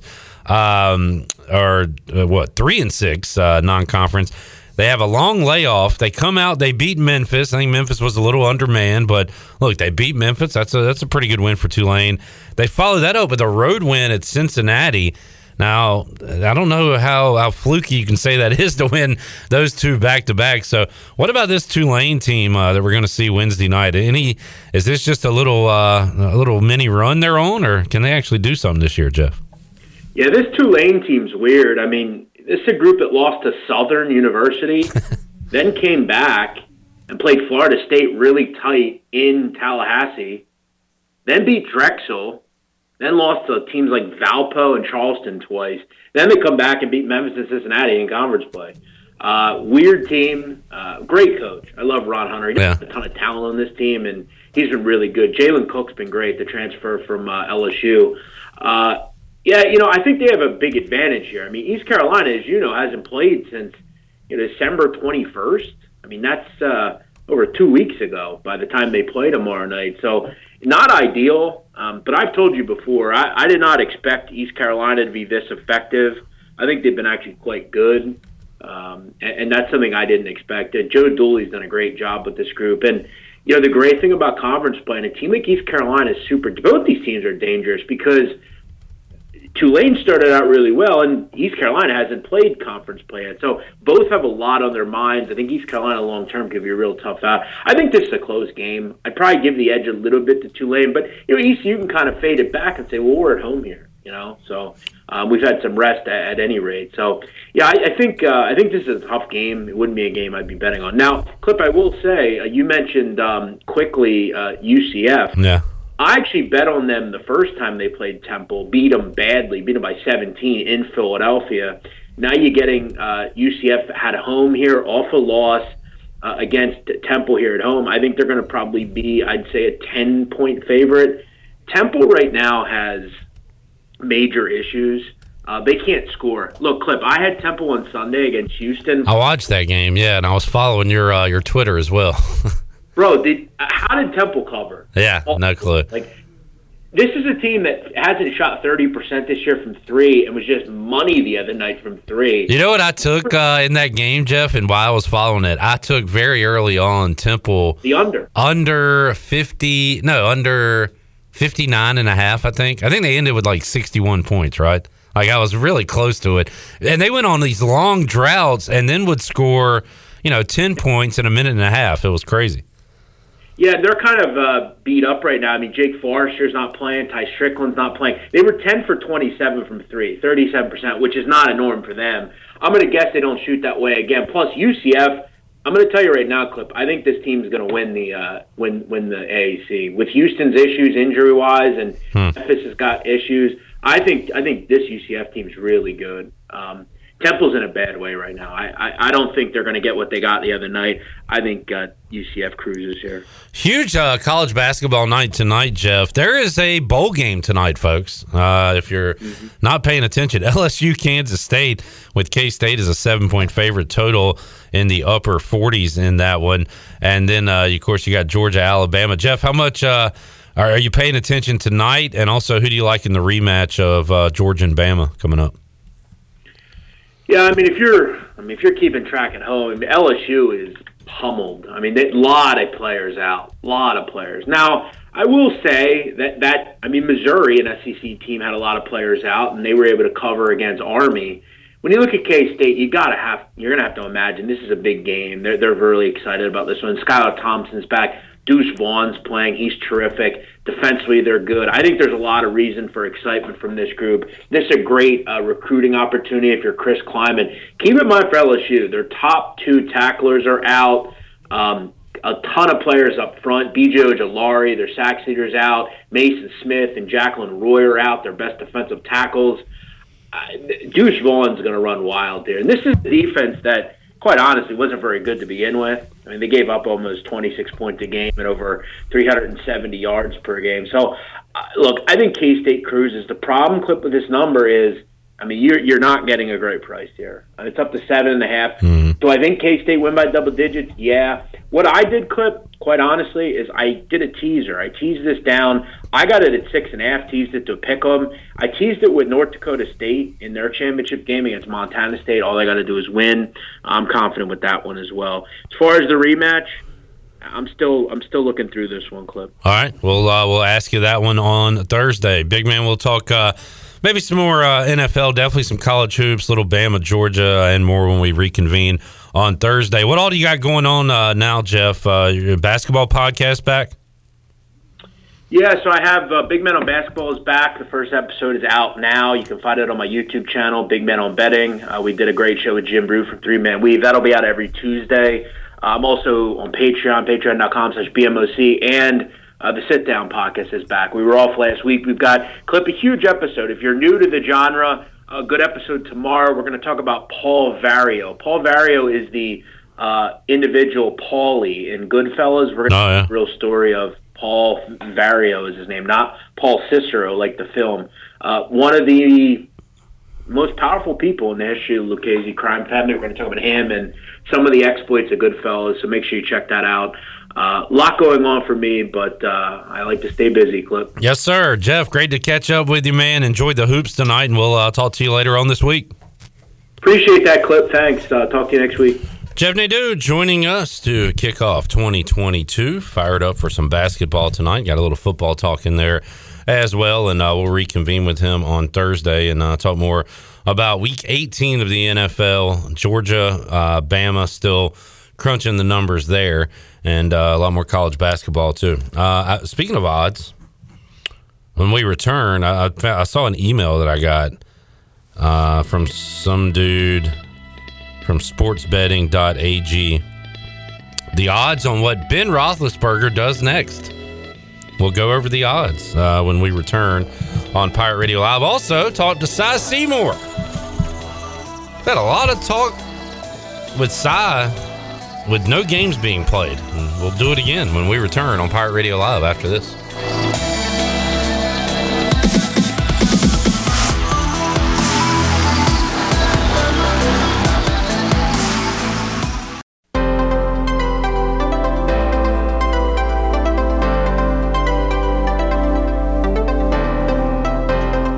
listening to Hour 2 of Pirate Radio Live. Now, back to the show. Welcome back. Do you need custom t-shirts, apparel, or promotional items for your business, organization, or event? We'll keep it local and print it local with University Sportswear. Contact them today at universitysportswearenc.com, the official sportswear provider of Pirate Radio for 18 years.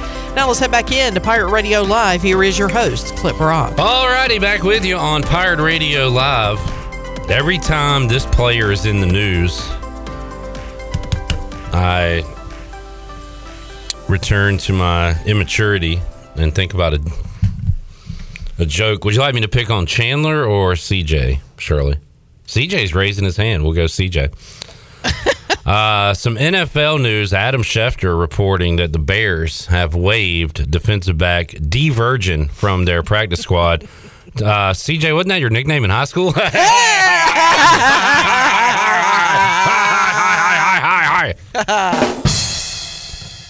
He just walked out. I mean, he's done. Roasted, toasted, burned. Would you like some jam with that toast? Needed to walk out in the hallway a minute to cool down. That was quite the burn.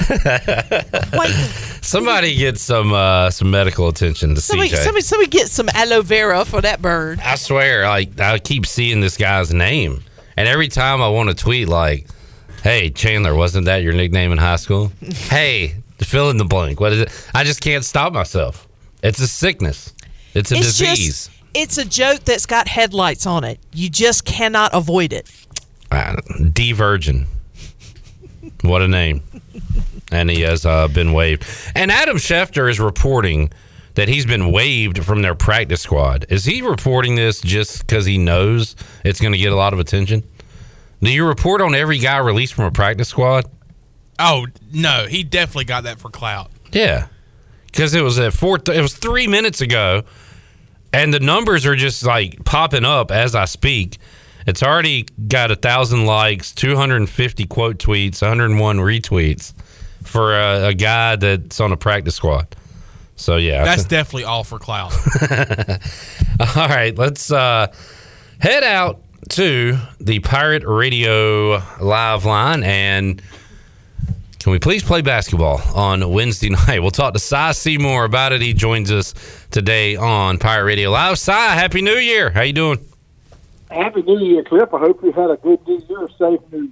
Yes, sir. Yes, sir. And, man, really looking forward to some Pirate hoops and looking forward to any kind of ECU athletics right now. Cy, we had our first show of the year back live yesterday and said that during our break we had no ECU football, obviously, with the Military Bowl being canceled, no ECU women's basketball, and, of course, no ECU men's basketball. We previewed a game last week, Cy, that never took place against Wichita State, and we got our fingers and toes crossed that we can finally get back to some basketball coming up Wednesday night.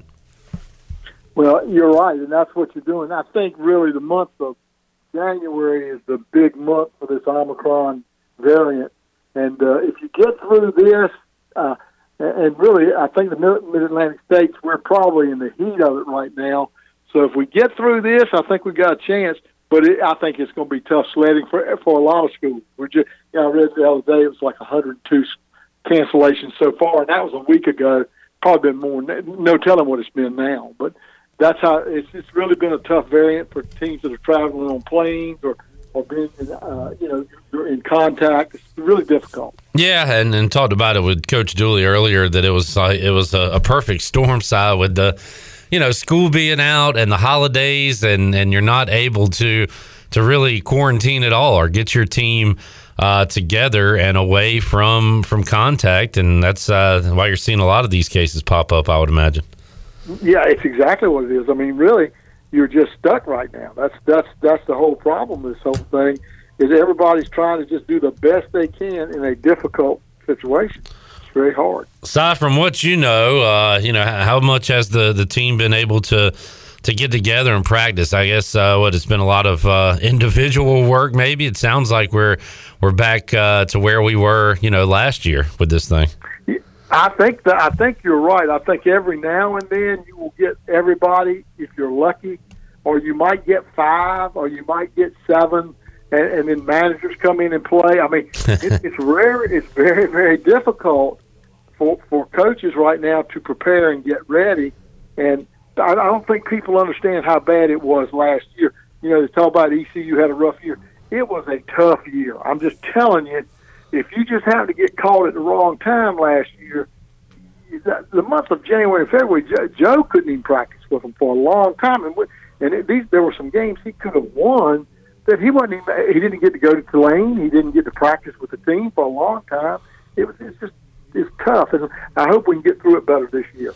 Cy Seymour joining us. Well, Cy, there has been some games played, and Tulane has been able to get in those games, and they had a rough non-conference with a losing record, but they start 2-0 in league play, including a victory over Memphis. So Tulane right now going to come in here on Wednesday night, 2-0 with wins over Memphis and on the road at Cincinnati. And Ron Hunter, I'm a Ron Hunter fan mostly because of the personality, what we see on the sidelines, the sense of humor, the theatrics. But I guess he's a pretty darn good basketball coach too, Si. This Tulane team, again, rough non-conference, had a layoff, but since then have played some good basketball. Well, you're right, and Ron Hunter is an excellent coach. You know, he spent 8 years in that last job at Georgia State. 7 of those years he won, and 6 years he went to postseason play. I mean, his son RJ, I know you can remember when they went to the NCAAs and got a win in the first round. But he is a good basketball coach. That's what you got to understand. He took this Tulane job. It's his 3rd year, and he said, I didn't come here to lose. And he'll have them right. He played a Memphis team, and again, when you look at Memphis came in there, and they were missing both kids that are freshmen because of COVID protocol. The two top 5 draft choices, they did not play, nor did Williams, the 6'9" kid, who may be their best player. So they were missing 3 of the inside guys when they played Tulane, and even then they lost only by 1. But like you said, Ron Hunter's team was ready. He's guard strong. He could go to the hoop with them, and they didn't have the stoppers inside. 3 of those guys didn't play, but that doesn't matter. Bottom line is he won. And then, don't take anything away. When you win a road game in this league, and he beat Cincinnati, that's a big-time win. No doubt. Talking to Cy Seymour today on the Pirate Radio Live Line. Right now, Tulane sitting at 2-0. SMU also 2-0 in the conference. Houston 1-0 after knocking off Temple on Sunday. Kind of a sleepy gym there in Philadelphia. Temple kind of a struggling side. Houston able to pick up the road win. They're 12th in the country right now, 12-2 overall. What's the ceiling for Houston? Is this a Final Four team that Kelvin Sampson has? 2 weeks ago I would have said yes, but when you lose Sasser, who is your best player, who's averaging 19 a game, and you lose the 2 guard with him that was his highest recruit ever, a six guard, he lost both those kids. He was averaging 12 a game. So you lost 2 kids, and that's 32, 33 points that you lost. And they're perimeter people. I thought he did a good job just winning the other day. But Sampson's got talent, and they're deep, but to be a Final Four team, you got to have everything. And of course, losing Sasser with the toe injury, and then the other player is left-handed, he's 6'5", can really play. He tore his labrum, so he's out for the year. That's 2 major losses for that ball club.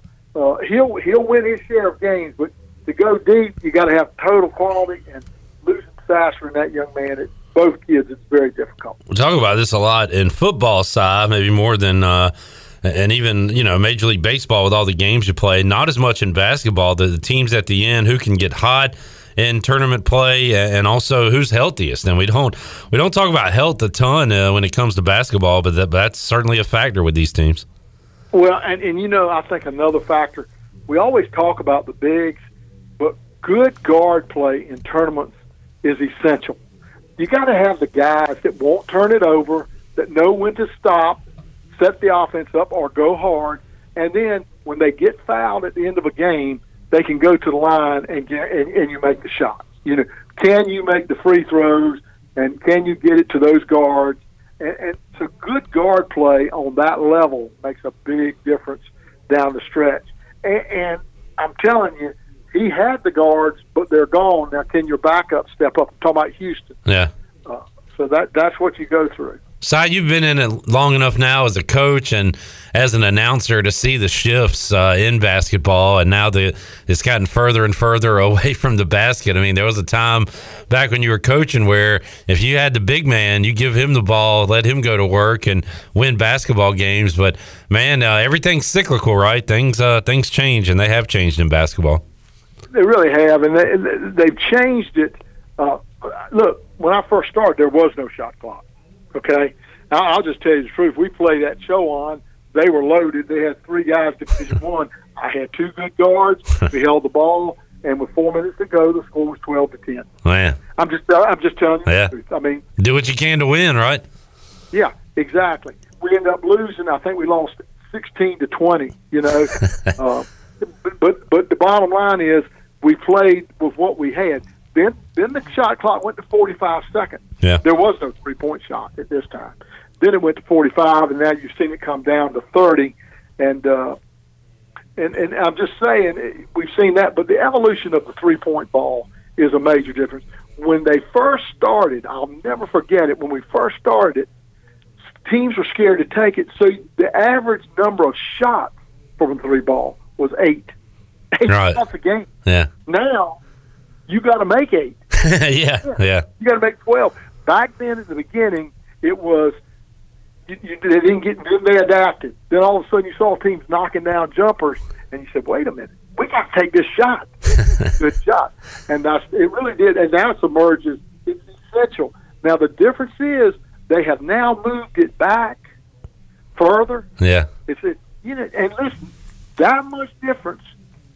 First of all, if you can hit them, and most of these kids adapt to it, but it also gives you a chance for the dribble drive, the high ball screen, and go to the basket because everybody's extending out on the defensive end an extra foot. Believe it or not, that's all it takes in basketball. 1 extra foot to get there and make that layup. You know, like he gets over late and doesn't block the shot. Well, it's because he extended a little bit further out. It's crazy how it works. But you're right. The game has totally changed. It really has. And you touched on it a little bit, Si, but while we're on the topic, how radical was it, you as a coach being involved in basketball when the three-point line came around? Like, did you look at it as, well, what is this gimmick mess? We're not going to go out there and shoot. Or did it take you a while to get adjusted to it as a coach? Sure. Yeah. You would say, okay, if you got the open shot, take it. And it just, if it happened to be over that line, they take it, and then you wait. Then you're seeing other teams, and you say, "Wait a minute, we didn't take that shot," you know. And so, yeah, you're right. It was experimental for everybody, and then you got used to it, and you said, "You got to be a part of this. You got to take that 3." You know, if it's at all possible. But in the first part of it, you were saying just run your offense, take the shots that are available. You know, yeah. And then you say, "Wait a minute. We got set double screens and stagger screens and we got to look at that 3-ball more. I mean, it's just part of it." Si Seymour joining us, and with all the cancellations, postponements that have gone on, actually got a good slate of games coming up tonight as a lot of SEC, Big 12. Auburn is at South Carolina at 6:30. Number 1 Baylor at home against Oklahoma coming up tonight.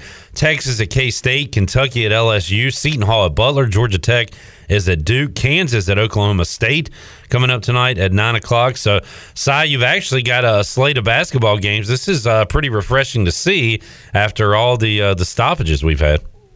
Yeah, you're right, and I hope we can continue to get them in. That's going to be the key. Yeah, it's great to see that, and you're right, just so many good games. Let's hope that we can get through them all. But you're right, it's like I said, it's refreshing to see games and people in stands. It's just really nice to see. Si, who during this stoppage, I know you've been trying to watch sports as much as you can. What coaches, what players, what teams do you try to catch if they're on? I know you watch whatever, but anybody in particular you're watching this season? Well, anyone in the American I watch. You know, I like to see them. But you know what I've gotten to be a real fan of, and it's crazy. You know, Mike Nettie was with us, ECU, and then went to Ohio State. So I began to watch the Big Ten, and that is a brutal league. I'm a guy that grew up here, so I like the ACC. I like our league, the American. I like to see it. But I'm telling you, I watched them against Nebraska the other night, and I texted Nettie after the game, and I said, Sunday night, I said, you guys put a clinic on in the overtime, and they did. They hit three-pointers that people were in their face. They knocked them down, and Ohio State won. But how about last night, Wisconsin going on the road and beating the Boilers in the Big Ten? How about that? Yeah. I watched that I watched that. And I'm sitting there watching that, and I'm saying, look at Wisconsin, how tough they are. And look at and you know Purdue is tough. And I know Illinois is tough. I mean, I'm just looking at that league, and I'm thinking, every day out, it is more. But I'm going to tell you, the American is not far off. It is a tough basket. I mean, let's get real. Cincinnati beat Illinois this year by 20. This league is a bear league we're in. It's just so much fun to watch. But I really like watching Ohio State. I think they're physical, they're tough. But think about last year in the NCAA. You thought that league, they got 7 or 8 teams in, they do well. Guess what? They all got beat in the NCAA. You just never know. Cy Seymour joining us. Cy, a couple more for you and we'll let you run. Georgia-Bama rematch. Who you got coming up on Monday night? They can both beat my Washington football team. That's true. I will say that. And once I saw Maryland play in the bowl game, I'm not sure they're the best team in that area. I think Maryland could. But tough times.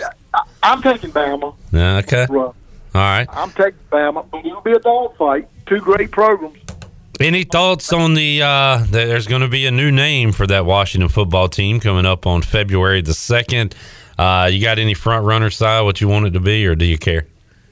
I don't really care. Yeah. I really don't care. I just like to see them win some games. I'm with you, man.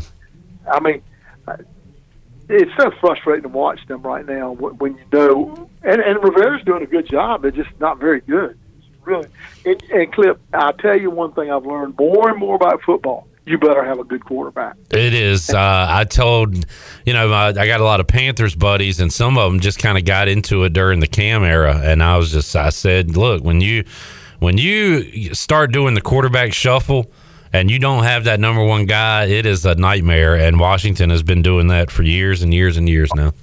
Listen, they even did it during the Gibbs years. Well, they won, 3 Super Bowls with 3 different QBs, right? Yeah, and they were all mediocre. I mean, really, truly, they were all mediocre quarterbacks. That doesn't happen. Yeah. He won 3. I remember in the early 60s, they got a Heisman Trophy winner. And I thought, okay, the Redskins will be good. Because I was 12 or 13, and that was the only game in town. You watched a football game. Yeah. They were off. And he was off. I mean, just never and they've never had one since that time period. The best quarterback probably, I'm talking about ability, was Jurgensen. I'm talking about a guy that could really throw it.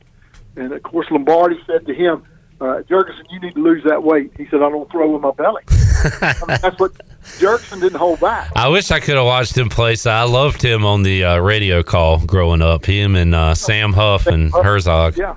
That was awesome. He's probably the most pure and really a great athlete. He's a great pitcher in baseball. I've seen them clips of him throwing the football behind his back 25, 30 yards. That's right.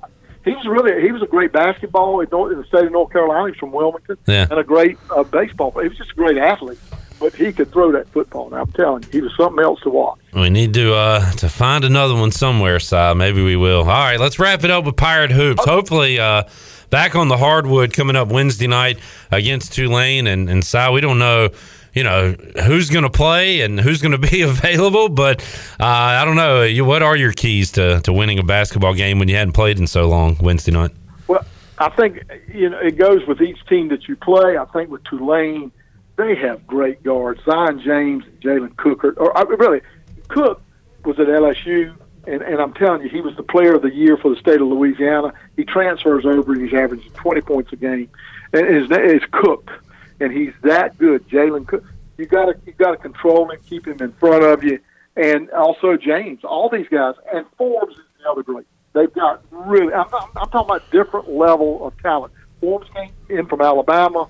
And Cook came in from LSU. They have like 6 or 7 different transfers. They got one from Asheville, but he played 60 games in Asheville where he double figures. 60 different games he averaged double figures in. So they've got other kids. But the key will be for East Carolina, can you handle dribble penetration from these guards, and you got to shoot the three ball well. You've got to, and you cannot turn it over against this team. They will finish at the other end. So I think the keys will be to keep the guards in front of you, control the paint. You've got to do that. Don't turn it over. They're going to be some key parts of this game against a really good Tulane ball club. Ron Hunter and his staff done a great job. Man, really looking forward to it. Hoping we can see some basketball coming up Wednesday night, 7 o'clock in Minges Coliseum. And we got to give Corey Glore another loss. He's 0-1 with Tulane. Lost in football since he went there, and now we got to beat him in hoops here. Exactly. And I know Corey's excited. And he's doing a good job. But, we got to beat Corey. We can't let him come in here and brag on us. We got to whip him. Yes, sir. That sounds good. Si, I always enjoy it, man. Hopefully we'll see you in Minges. Have a great call if we do on Wednesday night, and we'll talk to you again soon. Flip, always good. Si Seymour joining us today on Pirate Radio Live. Hopefully we'll see and hear Si coming up on ESPN Plus Wednesday night, 7 o'clock, when and if the Pirates take on Tulane. Let's take a timeout, come back. Wrap up hour number 2. Back with a lot more to go on Pirate Radio Live after this.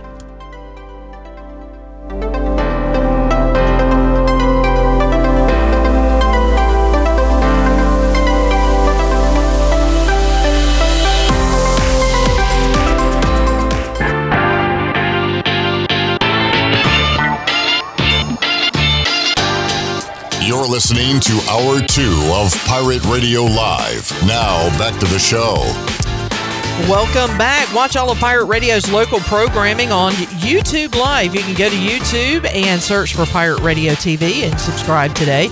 You can watch Pirate Radio Live Monday through Friday from 3 to 6 p.m. And, of course, you can watch the Bud Light pregame tailgate in the U.S. Cellular fifth quarter on game days during football season. Just go to YouTube, search Pirate Radio TV, and subscribe. Now let's head back in to PRL. Here's Clip. Alrighty, wrapping up hour number 2 of the show. I just realized I didn't give the Big Ben odds, did I? No, you did not. Let's do that real quick. I want CJ to hear this. This is dumb, but it's an email I got. Stephen Igo joins us in hour 3, but he's here, so I might as well say hello, Stephen. So you're free to chime in if you'd like. Okay. I appreciate you not speaking until introduced, though. You're welcome. Great guest etiquette from Stephen Igo. All right. This is from Josh Barton. Sportsbetting.ag. Sounds illegal. I wouldn't go there. Send you random emails too? I guess. It's in my spam folder. And he sends me emails, and I don't know how he got my email. I guess he just emails every person affiliated with sports across the country. Yeah, he's a busy man. He says, Ben Roethlisberger likely played his last game at Heinz Field last night, and with the Steelers having less than a 5% chance of making the playoffs, the two-time Super Bowl champion's career will almost certainly come to an end on Sunday. So what's next on the career path of Big Ben, a surefire future Pro Football Hall of Fame inductee who is expected to retire at season's end? Sportsbetting.ag set odds on Roethlisberger's next gig. Ben Roethlisberger's job in 2022. What do you think the favorite is? Well, we're assuming he's retired. That's not a job necessarily. What would be the minus 150 betting favorite? Wow, you guys are stumps. CBS analyst. Okay, thank you, Stephen. TV football analyst, minus 150. Oh, see, I was trying to think of a team that he possibly would go to. Well, that unretires to play in the NFL is plus 750 on this. Okay.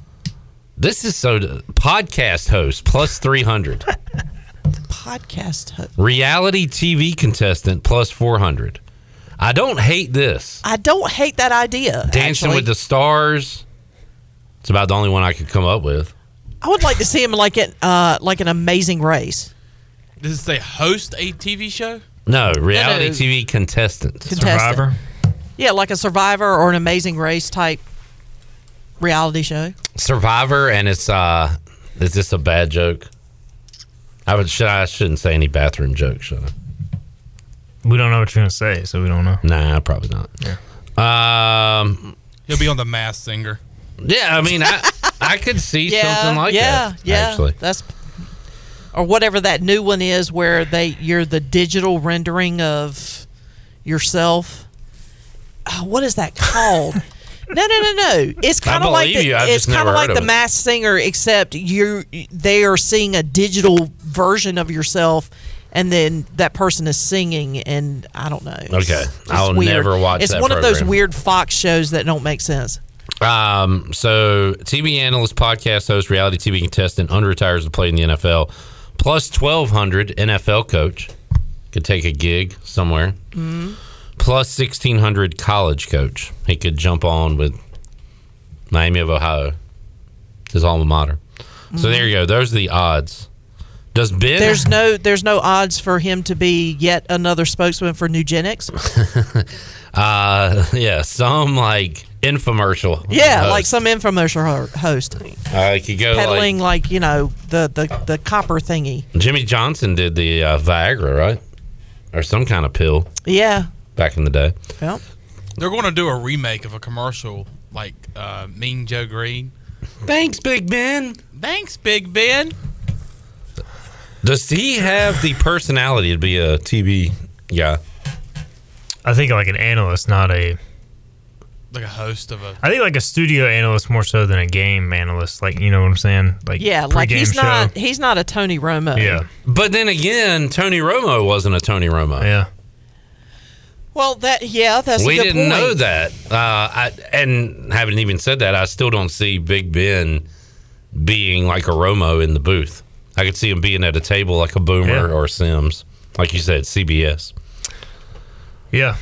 Redbeard's using some jokes that I was kind of going to go down that line, but I decided not to. Yeah, that's what I was thinking when you said that. So we'll save that stuff for Twitter and for Redbeard as Chandler and CJ check their phones.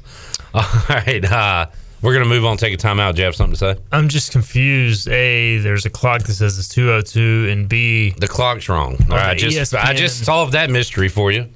On the ESPN bottom line, it says Monday Night Football doubleheader Saturday. Why not just call it NFL doubleheader Saturday? They've done this for years. It's so stupid. Yeah. And by the way, who wants to watch Broncos Chiefs on Saturday? That sounds like a miserable game to watch. They always try. There's just not enough games of importance this week, I guess. Yeah. So the Chiefs, what are they playing for? Maybe the top seed? Yeah, playing for. I think the Titans would have to lose for them to get the number one seed, so they're playing for basically the second seed. And the Cowboys and Eagles is the other Saturday game, and they both have already locked up a playoff spot. There might be some seeding, jockeying for position, but no stakes there. The real game with stakes is the Sunday nighter, Raiders and Chargers, which I'm sure you love to see. Two teams from your division fighting for the playoffs. It's pretty ugly to watch. I will be tuning in for Zay Jones, though. Hopefully he can figure out a way to get it done. How about on Sunday? A resurrection of his career? And you got Linville Joseph on the other side still playing, as he doesn't have too many more years in the league. And you would he's think. set to become a free agent at the end of this year. Yeah, I think he can get one more deal. Yeah, I mean, I think he'll get a deal next year if he wants to keep playing. But from looking at the numbers, his play is kind of fallen off a bit the last few years, as you would expect for what, a 11, 12-year defensive tackle. I mean, maybe he can do a Bucks, jump on with a really good team and sign a one-year deal. To think he was on the 08 and 09 conference championship team here is kind of crazy to think about. Yeah. I mean, he's had a heck of a career, and he still starts for L.A. Granted, they have one of the worst run defenses in the league, but it's not all Linville. I mean, he's actually still playing at probably an average level, above average level against the run. So, I mean, he's your typical run-stopping D tackle. At the worst, he could be a rotational guy next year. All right, let's get a break in. We'll come back. We will talk ECU athletics. There's nothing that's happened on the field or on the court since we last spoke with Stephen Igo, but a lot of news off the field court diamond. We'll dive into it all when we return on Pirate Radio Live, Hour 3 on the way after this.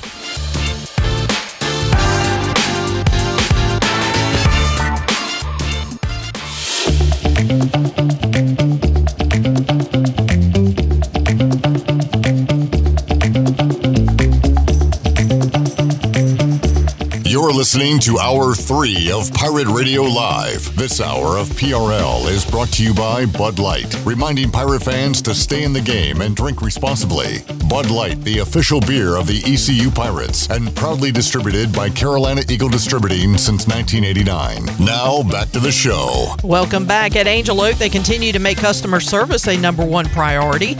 A local mortgage advisor is the key to your transaction success. The combination of their local team's experience and Angel Oak's wide offerings of products from standard, conventional, government, and portfolio loans has something for every financial situation. For more information, call Talbot Green, Joanne Weir, or Wanda Hager at 751-2060. Now let's head back in to PRL. Here's Clip. All righty. Thank you, Shirley Rhodes, Chandler Honeycutt, CJ Schaefer here inside the Pirate Radio studios. Had some big news earlier today. East Carolina, after losing a couple of long snappers, have added a long snapper. And our Chandler Honeycutt, we're still hoping he can be a part of the ECU football team as a grad student. And look, just because ECU added a long snapper today doesn't mean that they're not going to add another. They just had two, right? You want to add another? They had three, and I think all three entered the portal this year. Yep. After a year or two after Robert Hill entered the portal. Yeah. What is going on? I said it earlier. Screw the coaching carousel, the quarterback carousel. This long snapper carousel is nuts.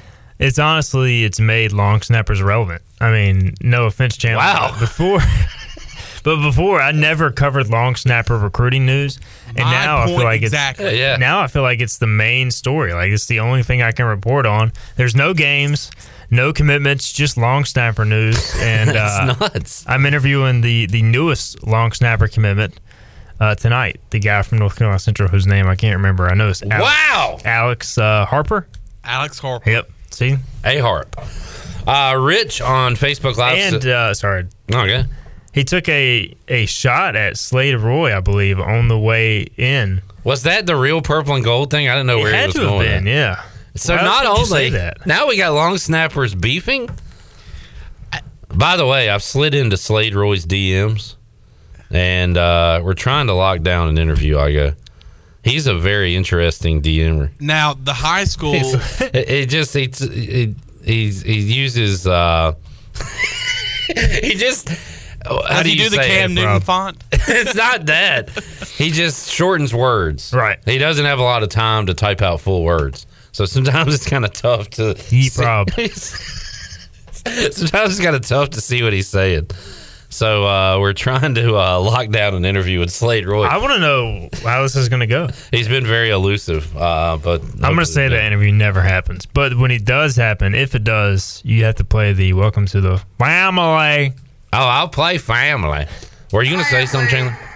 Before all that nonsense? Alex Harper's high school colors is purple and gold. Yeah, but he wouldn't trash his high school.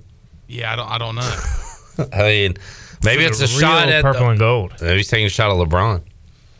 He could be. I've heard Alex Harper really dislikes LeBron. He's definitely a Kobe guy. Wait, he also played in the purple and gold, though. We're trying to get to the bottom of this. We got long snapper beef. This is great for college football. Yeah, I mean, this is for all the negative of the transfer portal. This is what it does. It keeps it. This is what it takes. This is what it takes to get some kind of recognition for long snapper. Well, it's out there now. It dawned on me the other day, Chandler, that you can't kick a field goal without the snap. And I mean, you can't. I about cussed on air. You can't just.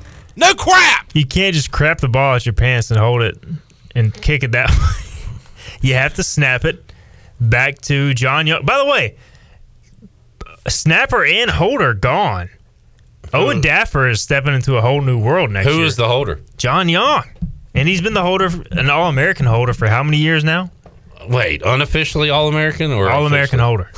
Okay. Per 24/7 Sports is Stephen Igo. Who's the punter? Oh, do we still have the Aussie? Troy Dreyfus, I think, is lining up to be the next punter after what I saw the other day. That's right. Okay. But no, the Aussie Luke Larson, they also brought in a punter transfer from Air Force to compete with the Aussie. All right, support the troops. Troy D likes the shout out there. As I think this is going to turn into Chandler not being on the team and Troy and eventually being on the team. Did I ever read Rich's comment? He said, "I want to see Chanman snap a basketball full court and make it in Minges." That would be cool. Could you be like part of the halftime show or something? Yeah. All right.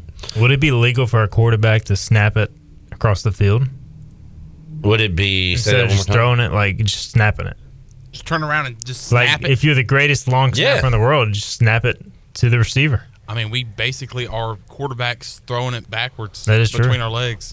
So you take the snap from the center who snaps it between his legs, immediately turn around, bend down, and then hoist it. And grip it and rip it. How long do you think you could snap a football? Is that a challenge at the camps? Like long? That's actually that's a record in the Guinness World Record book. Okay, what is it? I'm not sure, but it was held by a guy that snapped here for a short bit. Snapped here? Eric Lawson. How do you? What in the world? Hold on. Look up. I'm pretty sure that dude's dad. He got mad at me one time for not giving the long snappers any credit. I'm with him. All right, we got some news here. Bengals long snapper breaks world record for longest snap. Long snapper, longest snap. Makes sense. Clark Harris, 36 yards and 8 inches. So there you go. 36 yards. Is that impressive to you, Chandler? Yeah. Could you get 120? 25? Probably. Well, I would hope so because the punter is 15 yards behind the long snapper.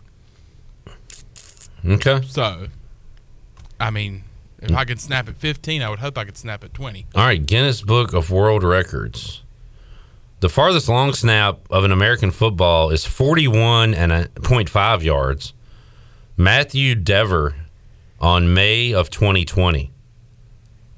It says Matthew he played high school football and has always been good at long snapping. So congratulations, that's the longest according to Guinness World Records. So that record you were talking about was broken. Instead of saying the longest long snap, the writer had to use the farthest long snap. Yeah. So we are doing all we can to raise awareness here.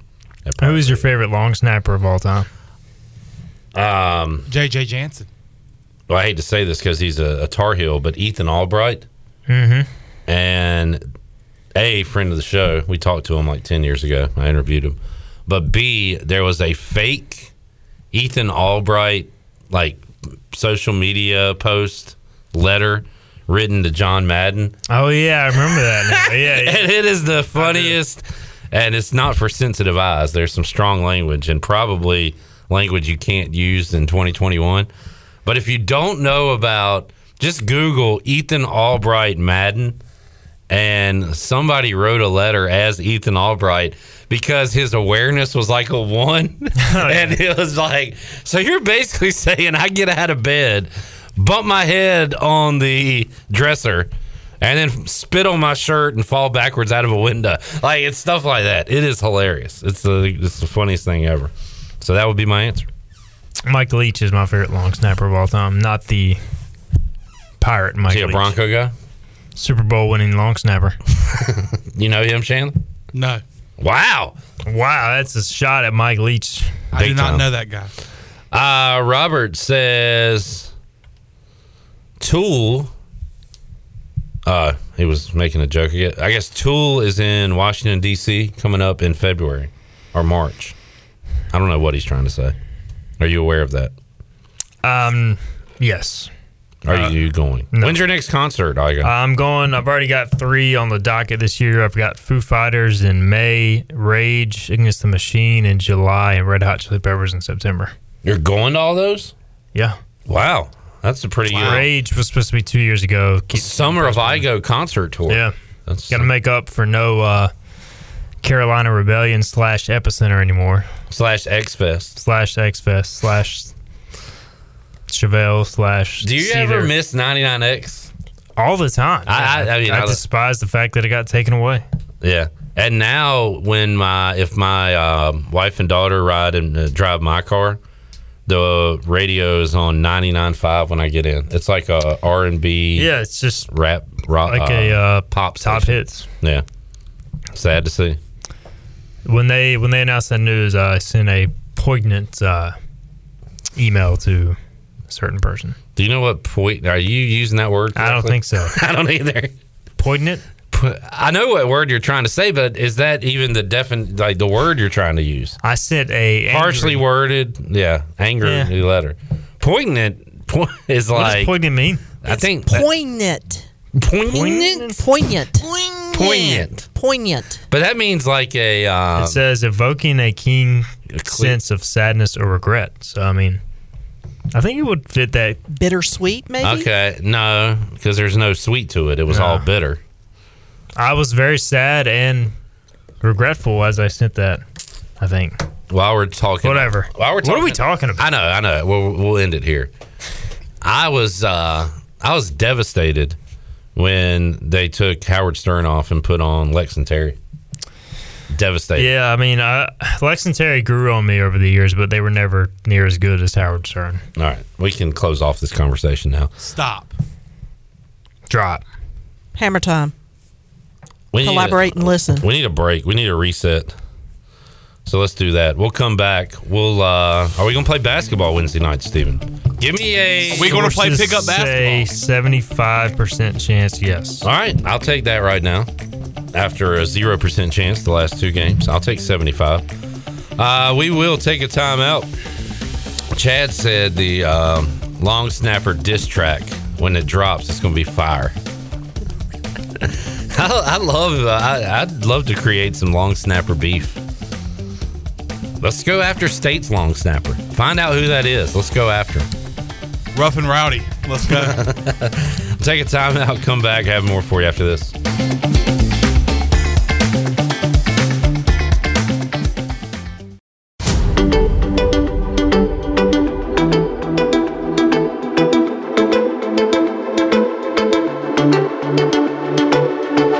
You're listening to Hour 3 of Pirate Radio Live. This hour of PRL is brought to you by Bud Light, reminding Pirate fans to stay in the game and drink responsibly.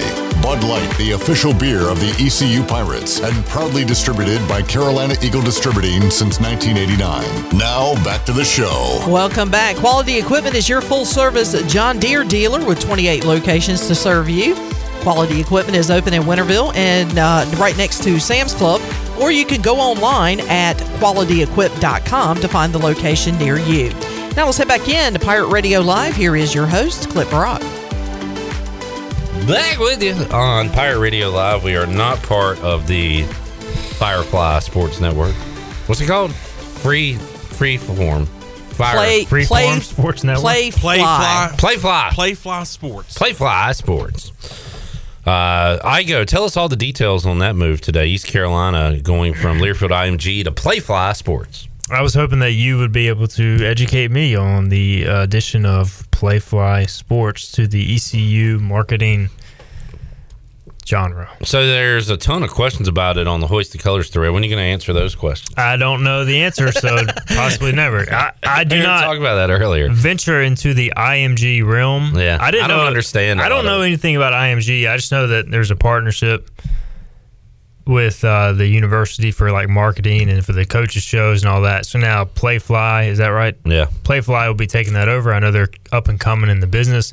I don't know if they pay ECU anything or what benefits they offer versus IMG. I don't know enough to know. There's been questions, about Jeff Charles. He's an employee of IMG. What happens there? Does Playfly just like take over all that and all the advertising spots, or do they start from scratch? These are things that I don't know, and that's why I'm asking them to people that are listening, because maybe somebody can call in. Somebody knows more than we do about it. For sure. All right, let's talk. Let's try to get everything in here. Let's go football first. We discussed long snappers. We got 2 long snappers that left, and you say potentially 3? Yeah, Max Parker is the other long snapper that came in last year, and he has put on his Twitter profile that he is in the transfer portal. This is insane. But he has not popped up in the portal. Neither has Liam Crowley. But they appear to be on their way out. Because, listen. Okay, Si. You come to a school as a long snapper or a specialist to compete for a scholarship. once you realize you're not going to get that scholarship, why would you stay? Now, the Slade Roy situation was different because he had the scholarship. He just wanted to go to the family, and play at a bigger school. And probably there were some backdoor deals done to get him to LSU. But is that legal, illegal? Doesn't matter. As long as, I mean, it doesn't matter. But the thing is, you know, can we sue LSU? No, his kicking coach or whatever could talk to the coach at LSU and be like, hey, if player X enters the portal, will you guys hold a spot for him or something? And Brian Kelly said, dag nabbit, I would love to have Slade Roy as part of my family. A good old boy. He sure can snap that ball. Lord have mercy. I got you fired up for LSU K-State tonight? Basketball? No, football. There's a football game tonight? Yep. Why is LSU and Kansas State playing a football game tonight? Better question. Why not? Because all the bowls should be over. It's what is it? The Texas Bowl, something like that. Like that's got to be the last bowl game, right, before the championship. I wish I could say there was more, but yeah, this is it. I mean, it's just so random, though. It is very random. It is the and it's at 9:00 Texac Texas Bowl at NRG Stadium. K-State and LSU. Battle of the Purples. I'm not gonna lie, I have zero desire to watch that game. It's a great night of college basketball if you're into that. You're not much of a college basketball watcher, though, are you? Not until later in the year. Okay.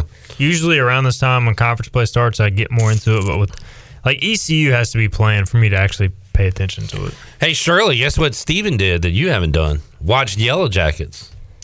I know. You need to check it out. Yeah, it's fun. I think you would enjoy it too. I'll get to it eventually. What's tonight, entertainment wise? Like, if you're not going to watch hoops or football, what are you going to do? Probably either play my PS5 or watch Yellow Jackets. What are you playing on PS5? I got a couple games for Christmas. I need to start. I got Guardians of the Galaxy, the video game. And I need to start that, but I like the movie. Yeah, I have not played it yet. I got that and Ratchet and Clank. Is that like an old game or? It's like the old series, but it's a new. Okay. It was a new PS5 exclusive. I broke out the PS3 and played some college football. Dude, if I could play college football, I would be all about it. We need to get some kind of tournament going or something. Run that online dynasty back. Yeah, I don't know if the mice is still running around the wheel. That internet was. Did you have to hardwire it or was there Wi-Fi? Yeah, there's Wi-Fi back then. All right. Maybe we can figure that out and get that going again. All right. Football. Here's what I wanted to do. Nolan Johnson transfers. Travion Freshwater. Portal. Who are the other key moves? As far as out? Yeah. I mean, there's not really anybody that's been a big surprise. The one guy who you would like to have back really was Nolan Johnson and then Slade Roy. I would classify the rest that have entered the portal as, hey, they're either so far down the depth chart where they probably need to go elsewhere to play. It was kind of a mutual decision, I would say. You've had offensive lineman Jaquez Powell from Southwest Edgecombe. He ended up entering the portal. So you had a couple 2-5-2 guys enter, which was unfortunate. It just didn't work out for whatever reason. You've had a couple other backups as well. Dre Terry, who finished his career, graduated from here. He's going to play his final year elsewhere. So, nobody super significant right now, I would say. And Nolan Johnson, he's a really good player. Probably with Malik Fleming and Jaquan McMillan come back, would have been the third corner again. He's already got his degree. He's got 2 years left. I don't blame him at all for saying, hey, I got my degree at ECU, played 4 years there. All right, let's enter the portal and try to, get some more film, get a shot somewhere else. Because he's got the body and physical attributes to be a potential pro as far as getting a look. You're a 6'2 corner who can run. He's just got to play more. And unfortunately for ECU, or fortunately, they have two really good corners in Malik Fleming and J-Mac. What was I going to say? You sidetracked me because I was going to ask, who do you blame for entering the portal these days? It's just a way of life. Yeah, it's just part of college football now. All right, we'll move on to basketball before I remember think about the football thought that I had. We think we're going to play tomorrow. Joe Dooley, I asked him earlier, he didn't get into specifics if they would be fully stocked if they did play a game. And he said no. He said they were hoping to maybe add a couple guys to be able to practice today. And it sounds like they haven't done much team practice here lately, Igo. So who knows what they're going to look like when they get back on the court. I will say, maybe I'll put a positive spin on it. Tulane was not playing very well, went into a 2-week hiatus where they missed 2 or 3 games because of COVID. Came out, they've won 2 in a row against Memphis and Cincinnati. So maybe it can be a positive, but Joe Dooley did say he was a little worried about rust and conditioning if they do indeed return to the court Wednesday night.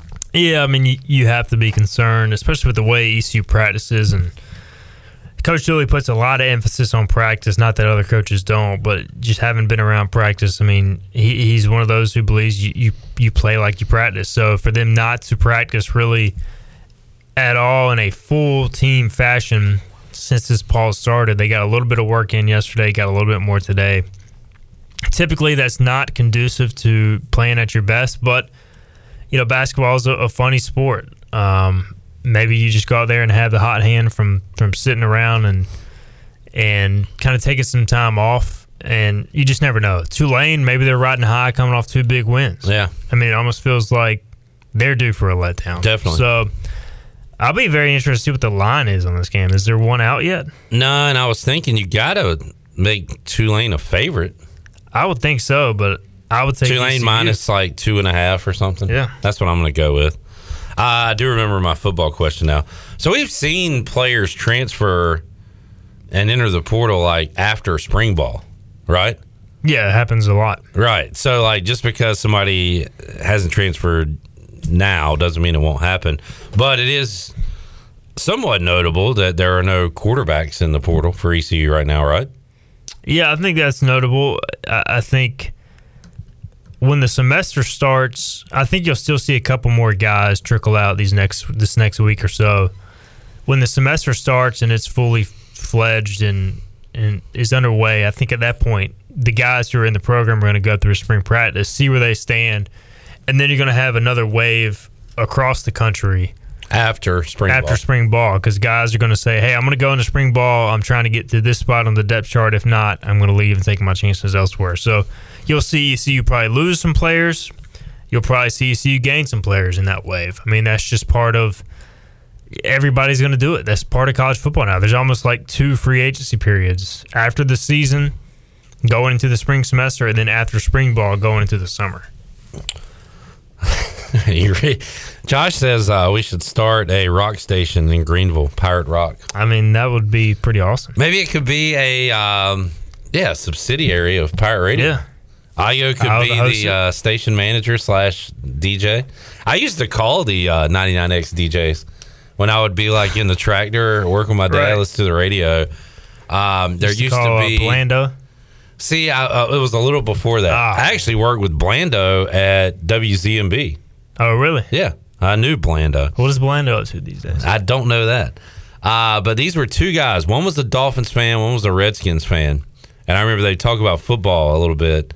And I'd call on Mondays and make a football comment and then request like the latest 3 Doors Down song or whatever. The latest hit from Breaking Benjamin.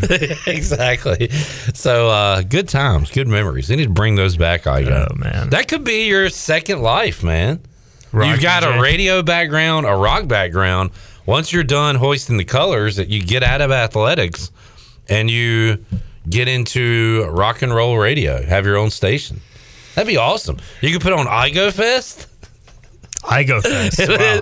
It's already got a cool name. There might be some potential there, honestly. And you just bring back all the old bands you like, and they'd be old and like Chevelle, barely playing anymore. Breaking Benjamin. I just bring back all the early 2000 hits. Yeah.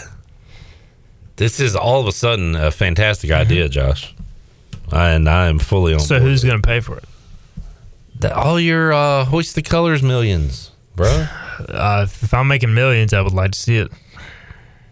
You will one day. You're investing it. You know when ECU gets to the SEC. Speaking of that, this is kind of unrelated to that, but I was thinking about Luke Fickell and what is his long-term future at Cincinnati? How does this relate to East Carolina, to the Southeastern Conference? It's related to a school going to another conference. I thought about, what's the precedent for a guy like Fickell staying at Cincinnati? And my thought was Gary Patterson. TCU got the bump. Yeah, that's a good point. Thank you. That's all I wanted to hear.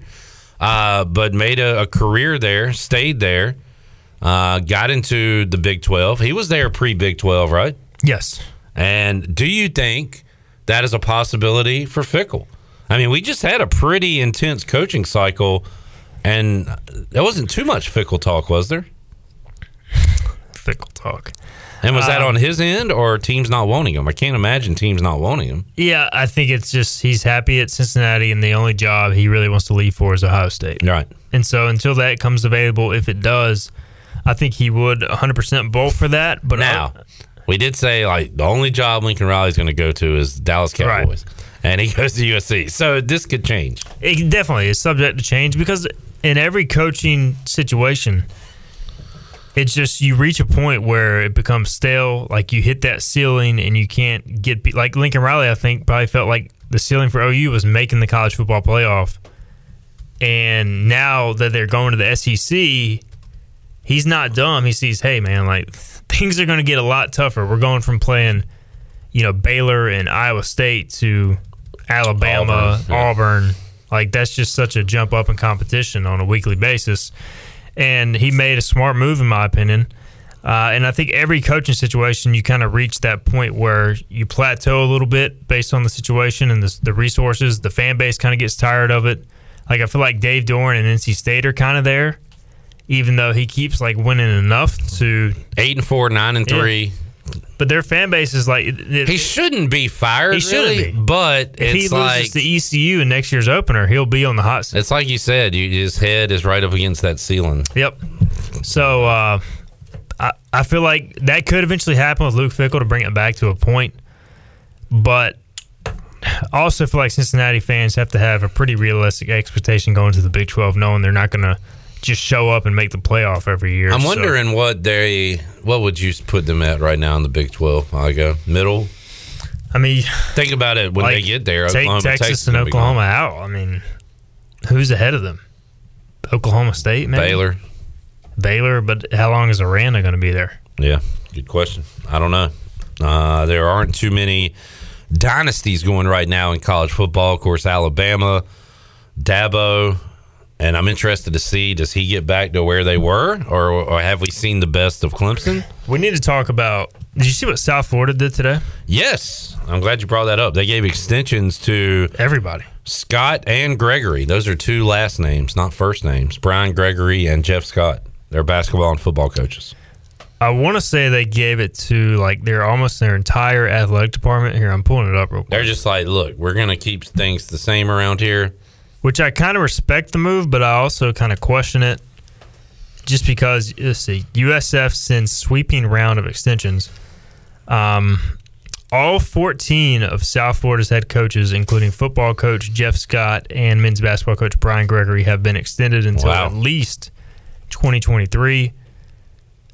And Jeff Scott extended through 26-27, which... In lieu of Christmas bonuses, we're going to do extensions. Jeff Scott has beaten one FBS team in 2 years at South Florida, and he got a 2-year extension. I hope that wasn't us. He's 0-2 against ECU, All right, good. He beat Tulsa. I will say, though, I do kind of like the fact that, hey, you're looking at it from – if you're trying to really rebuild a program, how fair is it to ask a coach to do that in a pandemic in his first year? And then coming off that year, really to make a fair evaluation. But at the same time, it is a risky move. He's 3-18. He's beaten one FBS team. If they're terrible again next year after all these transfer moves, then what do you do? Great question and interesting story out of Tampa. Let's get Mitchell from Winston-Salem. We got to get a break in and say goodbye to Igo, but he has a question for Igo. Hello, Mitchell. Hey, guys. Can y'all quickly do a rundown of the 8 conference teams we're going to play next year in football and kind of give me an idea, are they losing a lot or not losing a lot at all? Okay. Do we have that information, Igo? We don't have an official schedule from the American. Do we have the opponents? We do not, but we can assume, based upon the Americans' history, that it'll just be reversed in terms of like home and away, because ECU just added Memphis and Houston to the schedule, and they took away SMU and Tulsa, so it should be the same 8 teams. As far as that goes. All right. Well, looking at it very quickly then, let's say Tulane. We should beat Tulane, right? They still have their quarterback. ECU will be favored in that game, but after 2 straight trips to Greenville, ECU should have to go to New Orleans. Pratt should be back, even though there were some questionable things done on offense as the year went on. I haven't seen if their OC is going to be back. Not to pull a Ronnie Woodward, I'm not scared of Tulane anymore. I mean, that's fair. They had a down year there. We'll see. They had a weird year for Fritz. They had a lot of really injuries. Good. UCF, Dylan Gabriel has gone to like 8 different schools since he left UCF. Yeah. Ends up in, what, Boomer Sooner? Oklahoma? Yeah, pretty weak character to quit on UCF, then go to UCLA, and then back out on that the day of classes. All right. I don't know. Do they still have a stable of QBs? They did at one point. I think the Mikey Keene kid is going to be pretty good. They'll probably bring in a transfer. They'll be good again. They're bringing in a lot of transfers. But again, I like our chances. You're playing at home. I think that's a toss-up. Houston should be really good. Clayton Tune should be back. That running back, the McCaskill kid, is just a freshman. Their receiver, Nathaniel Dell, I'm not sure what his status is, but a lot of their defense is back. Houston, I think, will be one of the conference favorites, but they have to come to Greenville. South Florida, not worried about the Bulls too South much. Florida, again, ton of transfers. They'll basically have half a new team next year. They do have that young quarterback who did not play against ECU this year, who I think has a bright future. So I think they'll be much improved, and you have to go on the road. Temple, a complete mess, new coach. You do have to play them on the road, but, man, they are in a rough spot right now. Yeah, Temple, I don't really know what to make of them. First-time head coach from a running backs coach, I believe, Coach Drayton. Their quarterback, Mathis, entered the portal. Like, I don't even know what their roster will look like next year. Memphis at ECU sounds like a really fun football game. Yeah, that should be a good game. And Hennigan, their freshman quarterback, will be back. They also had a transfer quarterback from Arizona miss the entire year due to an injury, who was pretty good at Arizona. So I could see them being good next year, being a top half of the American team, but not 100% sold on their coach, Silverfield, although he did just bring in a new DC, and they had some problems on defense, as evidenced by their inability to stop the Pirates on third down. I'm already scared to play Navy next year. Yeah. Here at home. It doesn't matter if it's home or away. It's the same game. Doesn't matter where it is. I think their quarterback will be back. He was a junior this year. And they got better as the year went on. They beat Army. They had the 3rd toughest schedule in America. So I think they'll be much improved. I hope we see them. Most of our September schedule is done. I hope we see them like the first conference game instead at the end of the year. So there's the only way ECU could play a game on the 24th is if they play Navy. Otherwise, it'll be a bye. All right. Let's make that game. But that would make for 4 straight home games if Navy plays at ECU. And then Cincinnati. Interested to see what they look like next year without Ritter. They're going to lose a lot. I mean, they're basically their entire starting lineup almost. I mean, those 2 corners, that ridiculous linebacker. That's Beavers. why I feel like it was a good time for Fickle to get out. Yeah, Majay Sanders, Ritter. The running back, Jerome Ford, I don't know if he's going pro. I would assume so. You mentioned Gardner is going pro. The receivers. So, I mean, they're gonna have to restock. Now, they have recruited extremely well the next 2 years. But, I mean, you look at that schedule, I think ECU's favored in the majority of those games. It's amazing how much difference a year makes, because it is so good to look at a schedule and see W's beside Tulane, Temple, on the road at Memphis, of course, Navy. Like, you just get over all those issues you have with those teams. Yeah. Of course, you beat Temple the previous year, but put a beat down on them this year. So major you're right. step forward. You should be favored against Old Dominion and Campbell in non-conference, but then you play NC State and BYU. And those are probably two games you're an underdog in.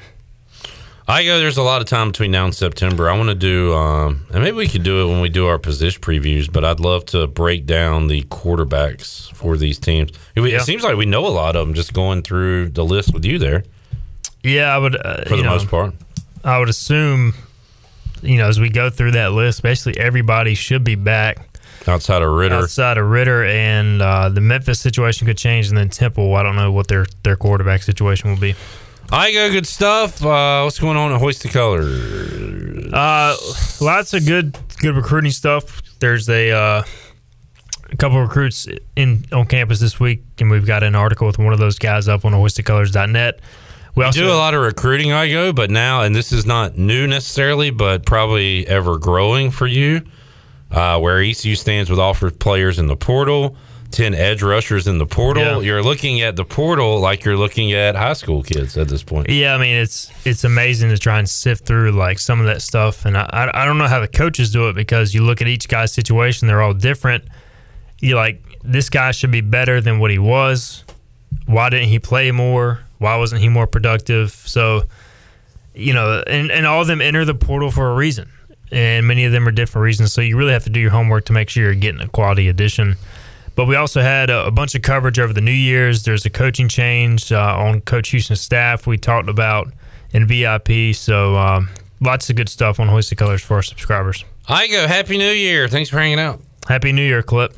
What's your New Year's resolution? To make Fest a thing. Okay. All right. Well, good luck with that. All right. I'll let you know how I do. All right. Let's, Shirley, do we have a giveaway today? All right. We got a giveaway. Let's open up the booty bag. Booty, booty, booty, booty, booty everywhere. Booty, booty, booty, booty, booty everywhere. 317-1250 will make you a winner right now. Shirley, what are we giving away today? A large 2-topping pizza courtesy of Domino's. All right. Sounds like a plan. Great night for a pizza pie from Domino's. What caller are you looking for? Let's go with caller number... Boy, I've 10. never asked you a tougher question. Caller 10? Caller 10. Caller 10. 317-1250. We'll be back. More to go. Pirate Radio Live after this.